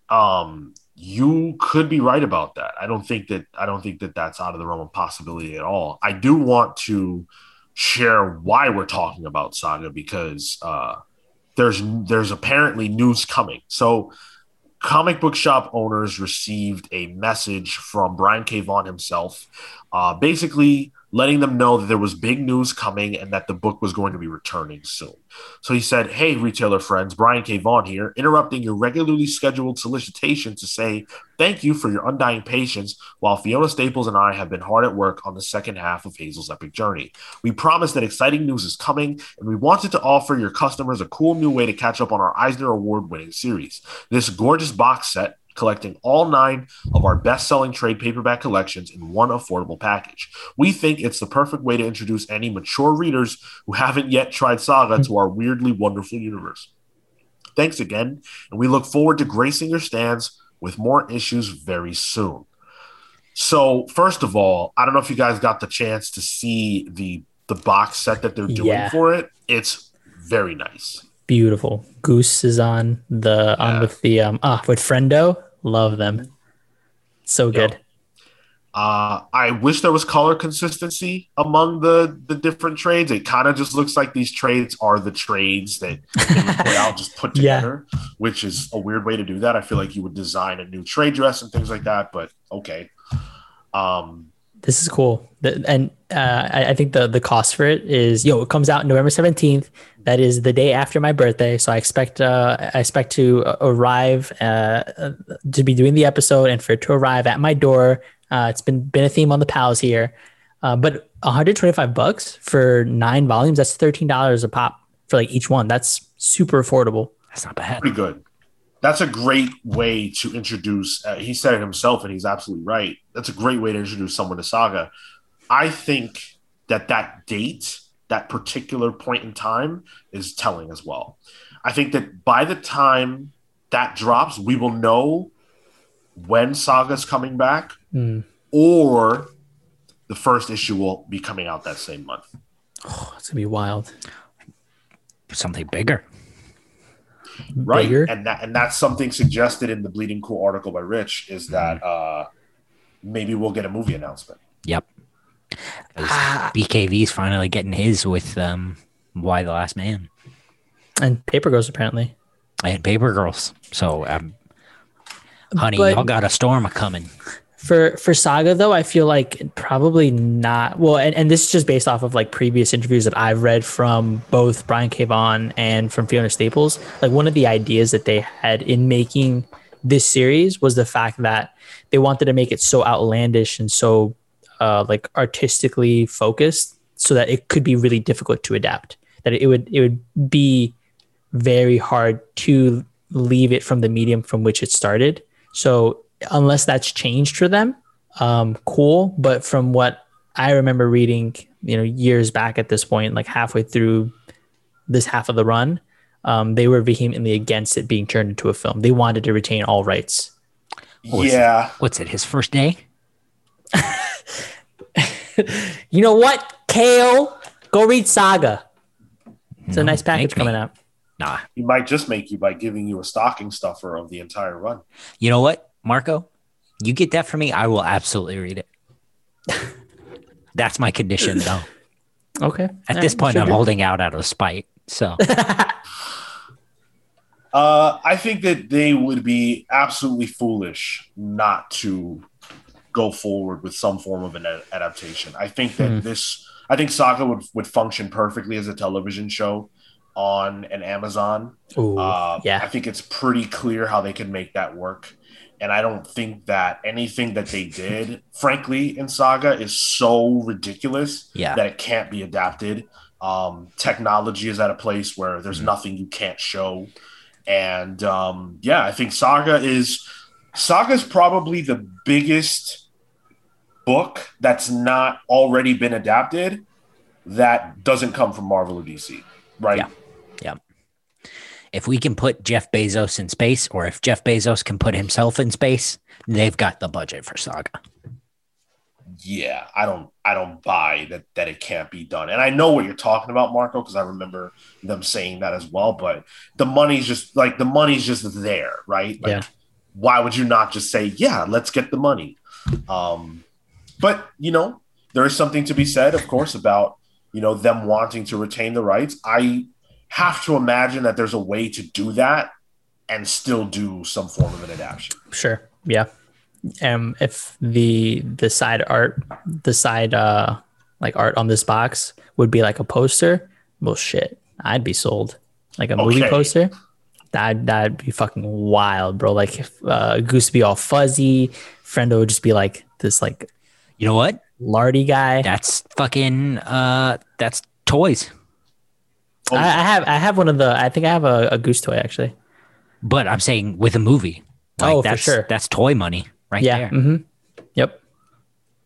Lion Cat. Hell yeah, dude.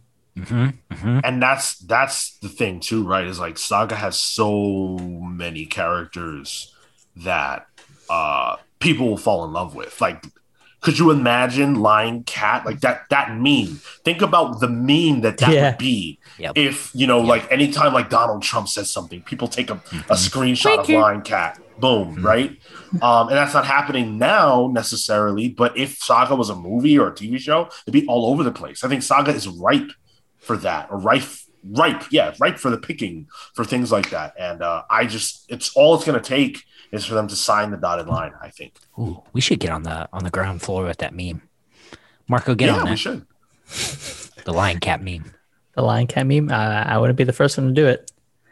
It exists, of course, but all right. I just feel like bro, a plushie though, like every time like Kale says something, lying. Well-known liar. Yeah, Kale, the well-known liar. Oh my goodness. But one of the coolest things about Saga is the fact that it doesn't just feel like it's Brian K. Vaughan's vehicle. It very much feels like it's Fiona Staples and Brian K. Vaughan. Yeah. And I've never seen her express anything other than happiness about the relationship and the rights and how things have gone. And unfortunately, that is not always true in comics. And we're finding out more and more that it's often not true for artists, being mistreated. This week, actually, a major story kind of broke on Twitter And this one hit me hard actually, and that's why I'm making the space to talk about it. That Rick Remender, actually, he came under fire for his mistreatment of artists. Huh. Yeah. I saw like Wes Craig had to like clarify stuff. So I'm gonna break it all down, just because it really is a bummer. So Rick Remender, of course, is well known and well regarded for several different stories. Deadly Class, of course, notoriously was just it didn't work out ultimately, but that was adapted. There's been some cool stuff there.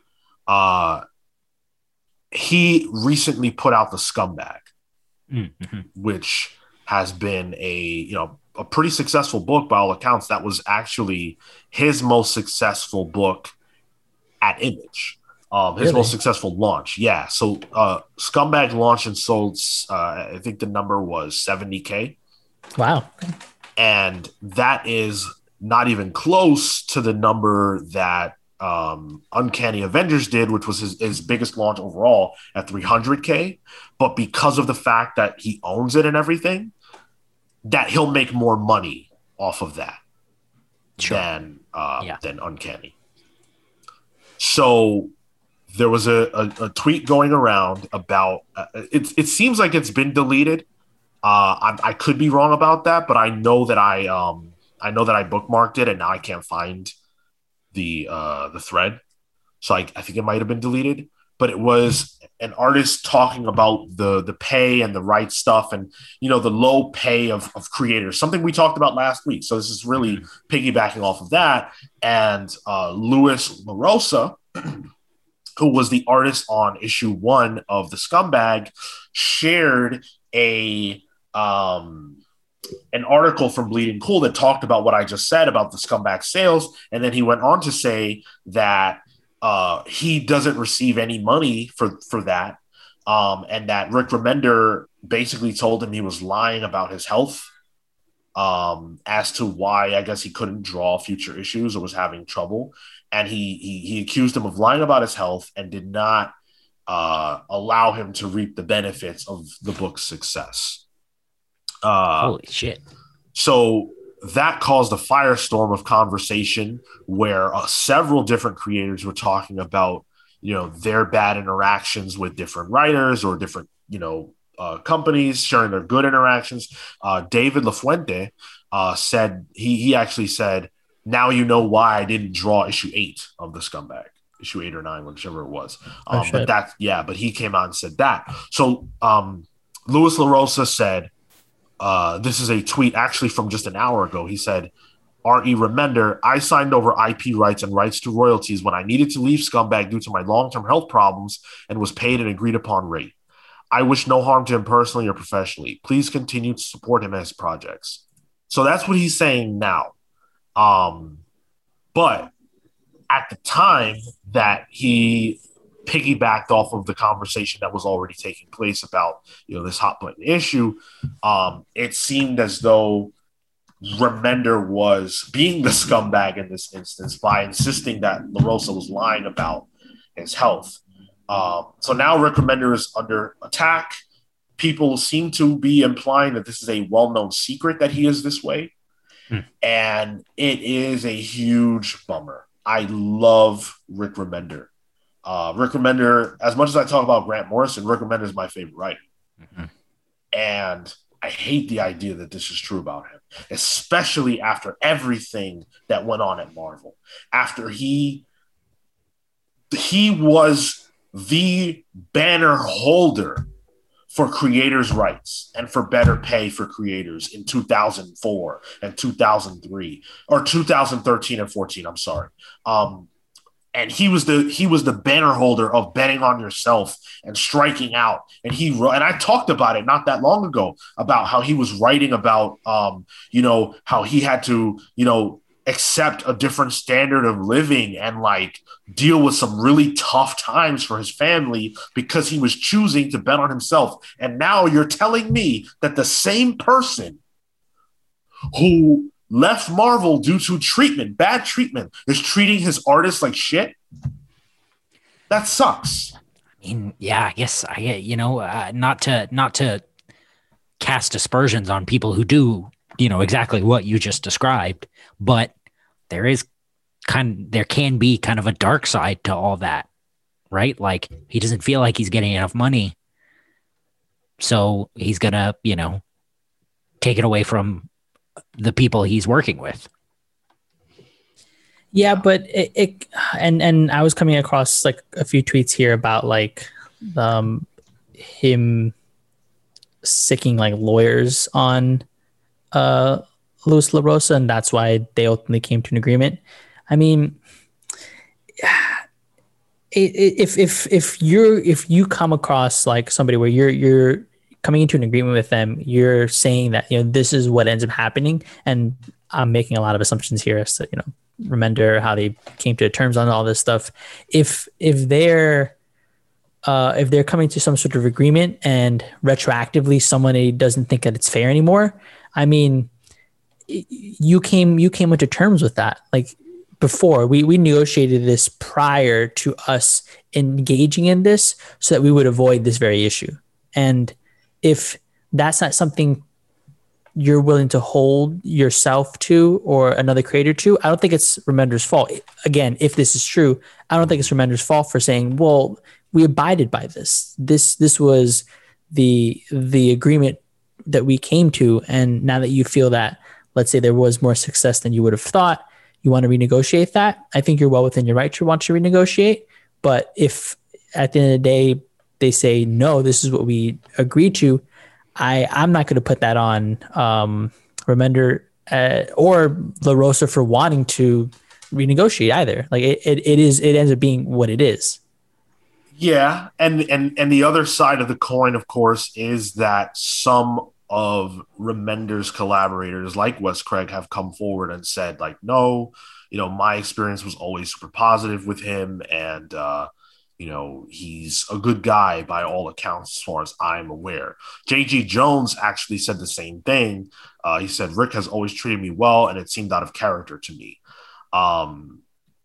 I think that there's two sides to this. And by the way, Remender has not said a word about it. I don't know if this is related or not, but his Twitter is devoid of any tweets. Yeah, apparently he deleted them. He deleted all his tweets. On the one hand, I think that Luis LaRosa should not have joined in the conversation about creators' rights if he was going to backpedal after. Because he created a climate where now's the time to shit on Rick Remender. And now he's backpedaling and saying, no, hold on. I gave up the rights because I was sick and I couldn't do the book, and don't shit on him. I don't wish him any ill will, whatever. So now you're saying it's not what we thought it was. But at first, he was pretty upfront about the fact that Rick Remender treated him poorly. On the other hand, just because Lewis is saying this now doesn't mean that Rick didn't do bad stuff. And like I said, other artists have come forward.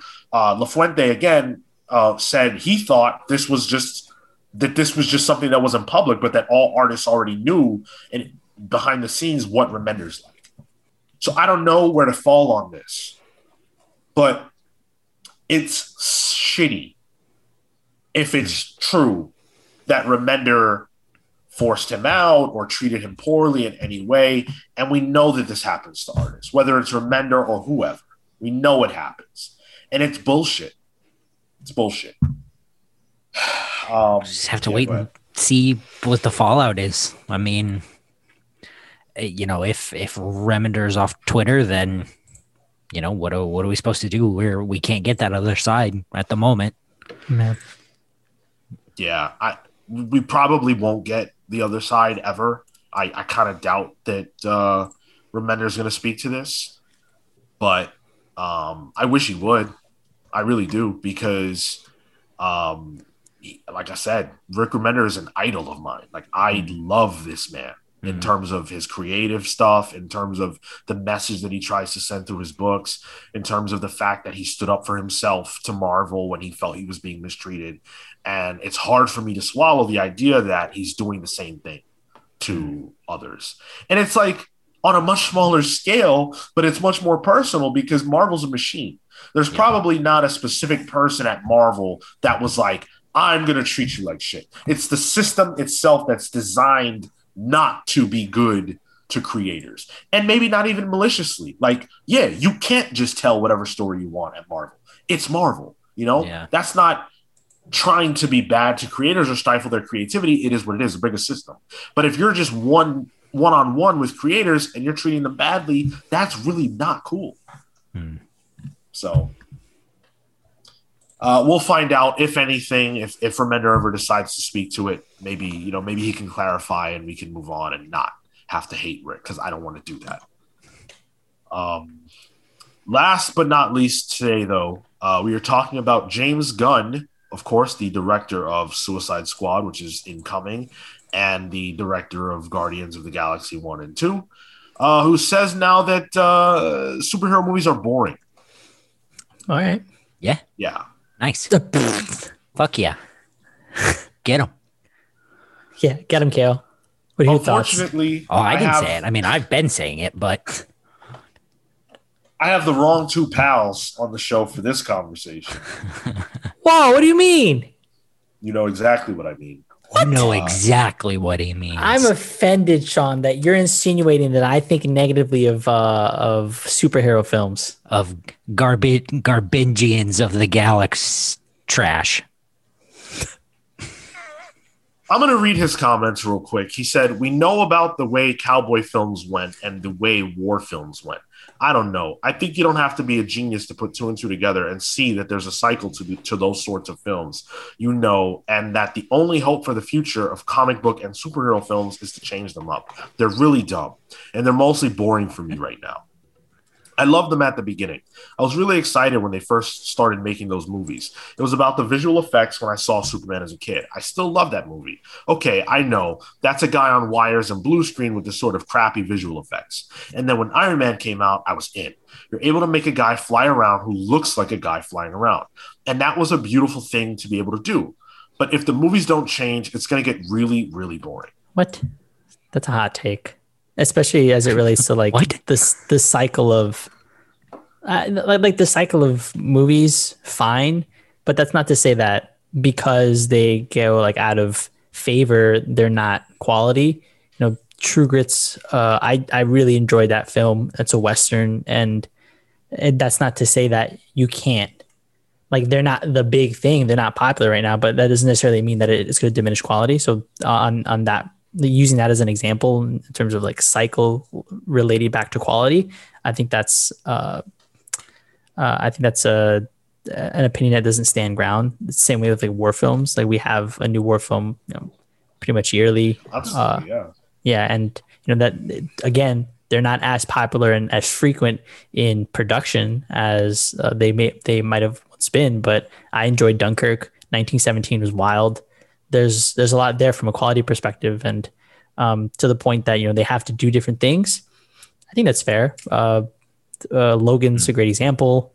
There's a bunch of other examples, just as it relates to like being a superhero film, but being wacky within the post MCU world, like Venom, right? Like that I never expected. I would have been like, yo, Venom's like a movie to watch. It turned out to be, and that's because it did different things. So just because it's the fad now doesn't necessarily mean that we won't consistently keep getting quality. It just might not be there might not just be as much volume around it. Kale, do you have a retort? I guess my response would just be like, yeah, True Grit is good, but like how many Westerns were there that weren't True Grit that you can think of? How many war films were there that weren't Band of Brothers or 1917? Or it's not to say that they can't be quality. Those films do something different. They tell a decent story. That's why they stand the test of time. But when you put something into the machine, it's not always going to turn out a 20-year franchise. I think his point is that, with regards to cowboy and to westerns and war films, is that this bubble is going to pop unless they innovate.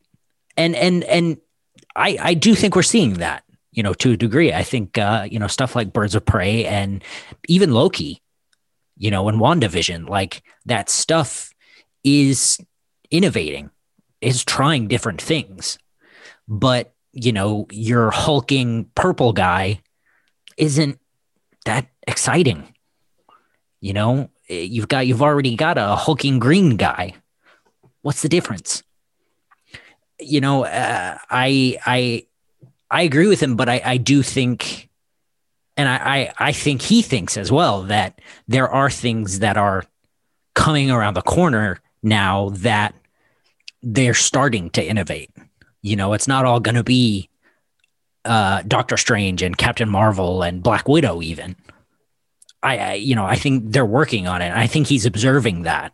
I think if every superhero movie were like the ones you just mentioned, this would have phased out already. And I know you're not saying that there are that. I think that this criticism is late. And I think that, I'll be honest, I think he's showing his ass a little bit because James Gunn is promoting a superhero movie and has done 2 of them that, frankly, I found to be among the more boring ones that have come out. Damn. I don't really love those movies that much. Like, I get that they're about family and whatever, like that's fine, but I don't think that the original Guardians movie was that innovative. Like, it was cool. I'm not saying it wasn't cool, but I don't think it was this revolutionary movie. Like, clearly he did things that were good because Rocket, Groot, and Star-Lord are massive characters, right? But that doesn't also mean that it was a revelation. Those characters were well done and well crafted, but that doesn't mean that the structure and the plot that they existed in was radically so much different than anything that had come before in terms of the story. The setting was different, the characters were different, but the story was not that crazy. And I don't think Guardians 2 really took it and to a completely different level. Compare those movies to the subject matter of Black Panther. Notoriously, The Winter Soldier was a spy movie, like a real departure from what we were used to in terms of superhero movies. And this is that's why this is ridiculous too. Guardians of the Galaxy is more of a superhero movie than Winter Soldier is. In terms of if you say like superhero movie as an umbrella, and then there's all these different like genres outside of that, right? Yeah. Because I don't think that superhero movie is a thing in that way, right? But Guardians feels more to me like that than most of the movies from Phase 3 and beyond. Do you think that Black Panther feels like a superhero movie in the traditional sense? Not like the traditional, or here's your origin and here's your first outing. But it's definitely much more of a, like, it feels like there's a personal story interwoven there that I think differentiates it. And your point's salient, right? Like this, I think this is late criticism. I think if this was, the like the Andrew Garfield Spider-Man sort of situation, like, cool, I get what you're saying, bro, but we've moved on from that. And I think we've definitely had the conversation that, these films are no longer just superhero. It's superhero plus this, or this in with a superhero dressing on it. And I think that that we've moved on. This is past. And I think that's the thing, is this criticism also isn't new. Like a lot of people have said this way before James Gunn. And I think it's, while I do think it's a valid criticism, like we said, it's old, and people better than James Gunn have said it.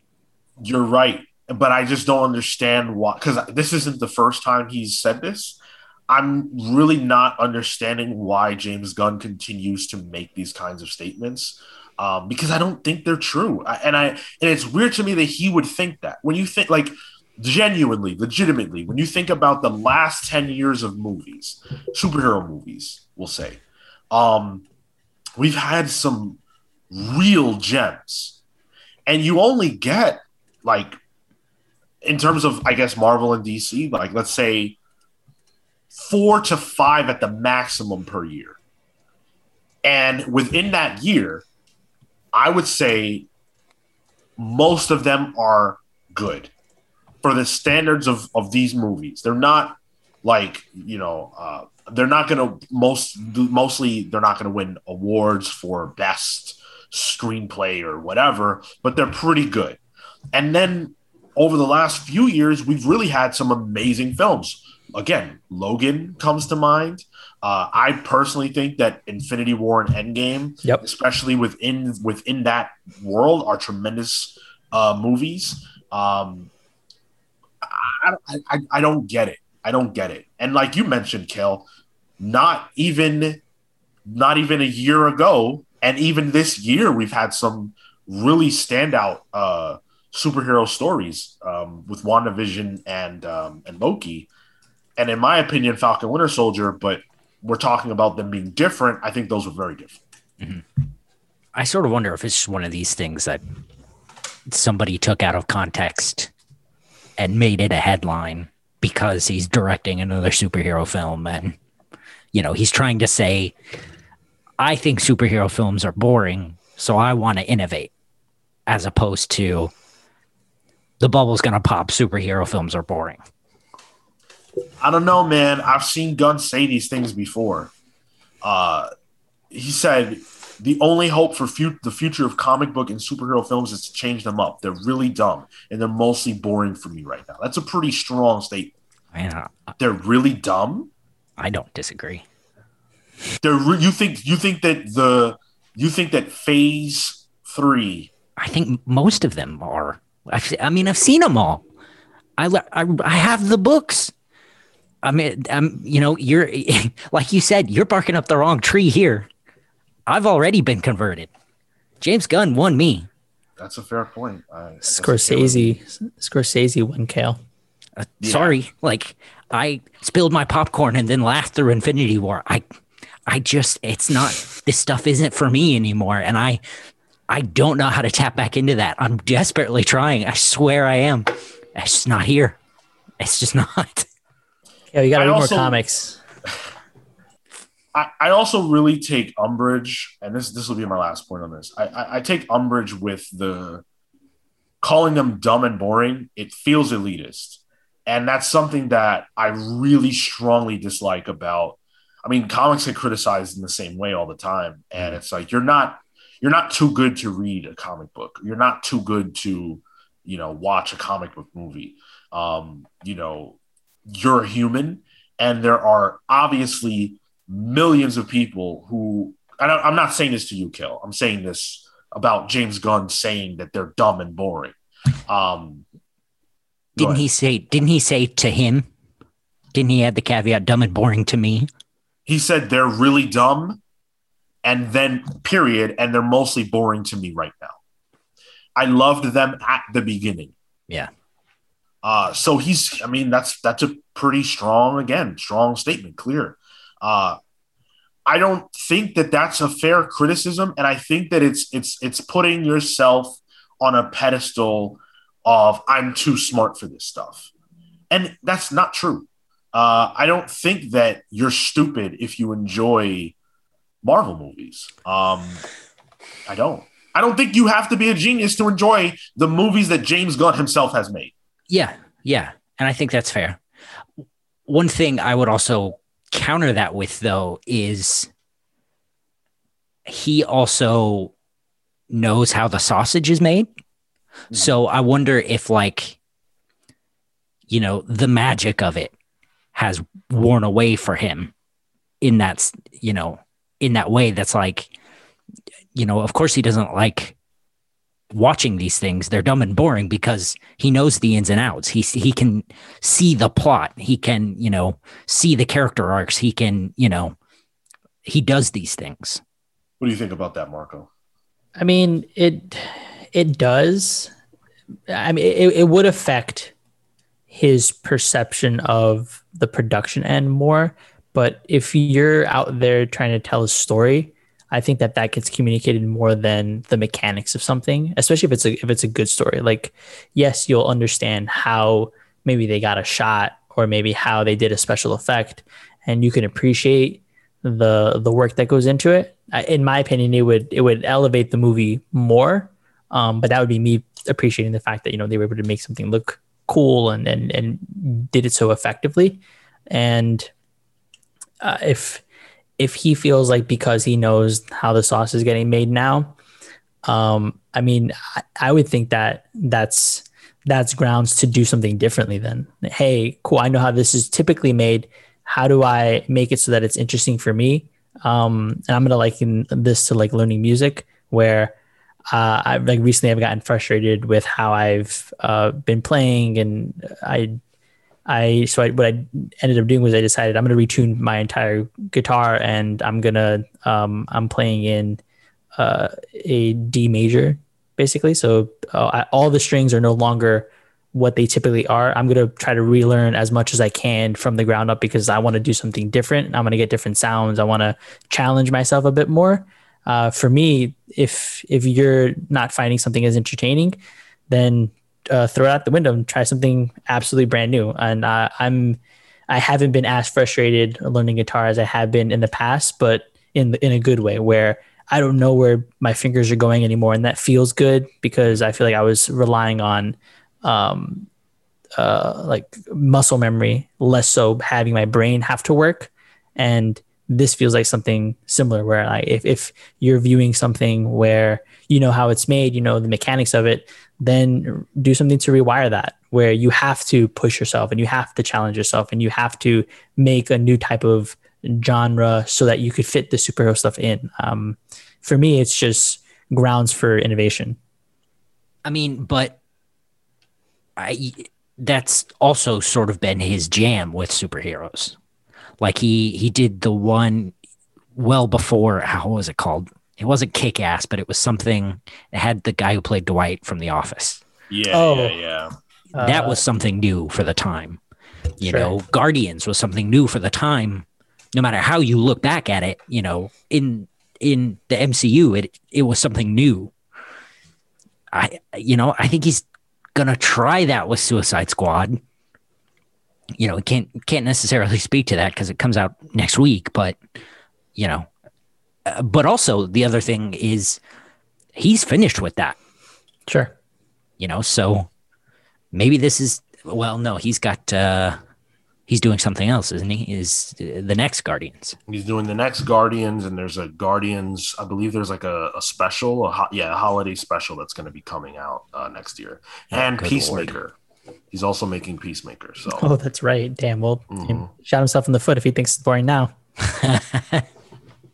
Yeah, I mean, go ahead. I was going to say, but I mean, all those things, maybe he's, we don't know how far along the Guardians projects are. If at all. The Peacemaker thing is honestly probably already done as well. And who's to say, maybe he's doing exactly what you're describing. It's just not, he's trying to restring his guitar, as it were, just in the superhero genre as opposed to films in general. Sure. Yeah. And if he's not content with that, then yeah, I mean, totally fair for him to do that. But I think to tackle it as like a monolith, I think that I take issue with that. Yeah, and I'll tell you what, I'm going to be very, very interested to see how Suicide Squad is. I want to see the intelligence of that film. I want to see how smart James Gunn can be if he thinks that the rest of the superhero movies are dumb. And to be fair, he could easily, if he were part of this conversation, he would say, hey, listen, I'm not saying that my superhero movies are smart. I'm just saying that the whole thing is dumb. And, fair point, right? But if you're going to throw stones, right, That's just my thing. But we will, of course, be reviewing Suicide Squad when it drops. You can, of course, look for that over here. The movie drops August 6th. So July 30th for me. Yeah, so Kale and all those people who live in parts of the world that aren't as important as America will have access to the film a little bit earlier. And we won't be getting Kale's thoughts because we don't want to be spoiled. Unless you're in the Discord. Unless you're in the Discord, in which case we still don't want to be spoiled.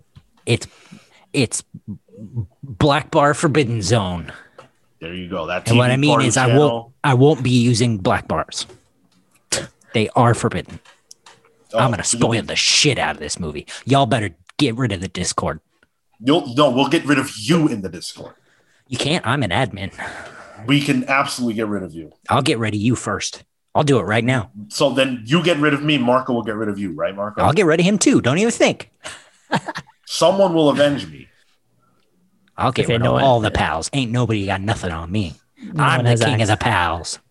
It's okay. No one has access to the master admin, so except for me. So there you go. I mean, listen, I got the password to the email. I'll change it all up. Okay.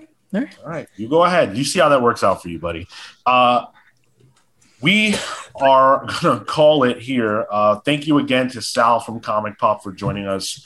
That was an awesome conversation. Once again, that is youtube.com/ComicPop. Go check them out. They're really cool.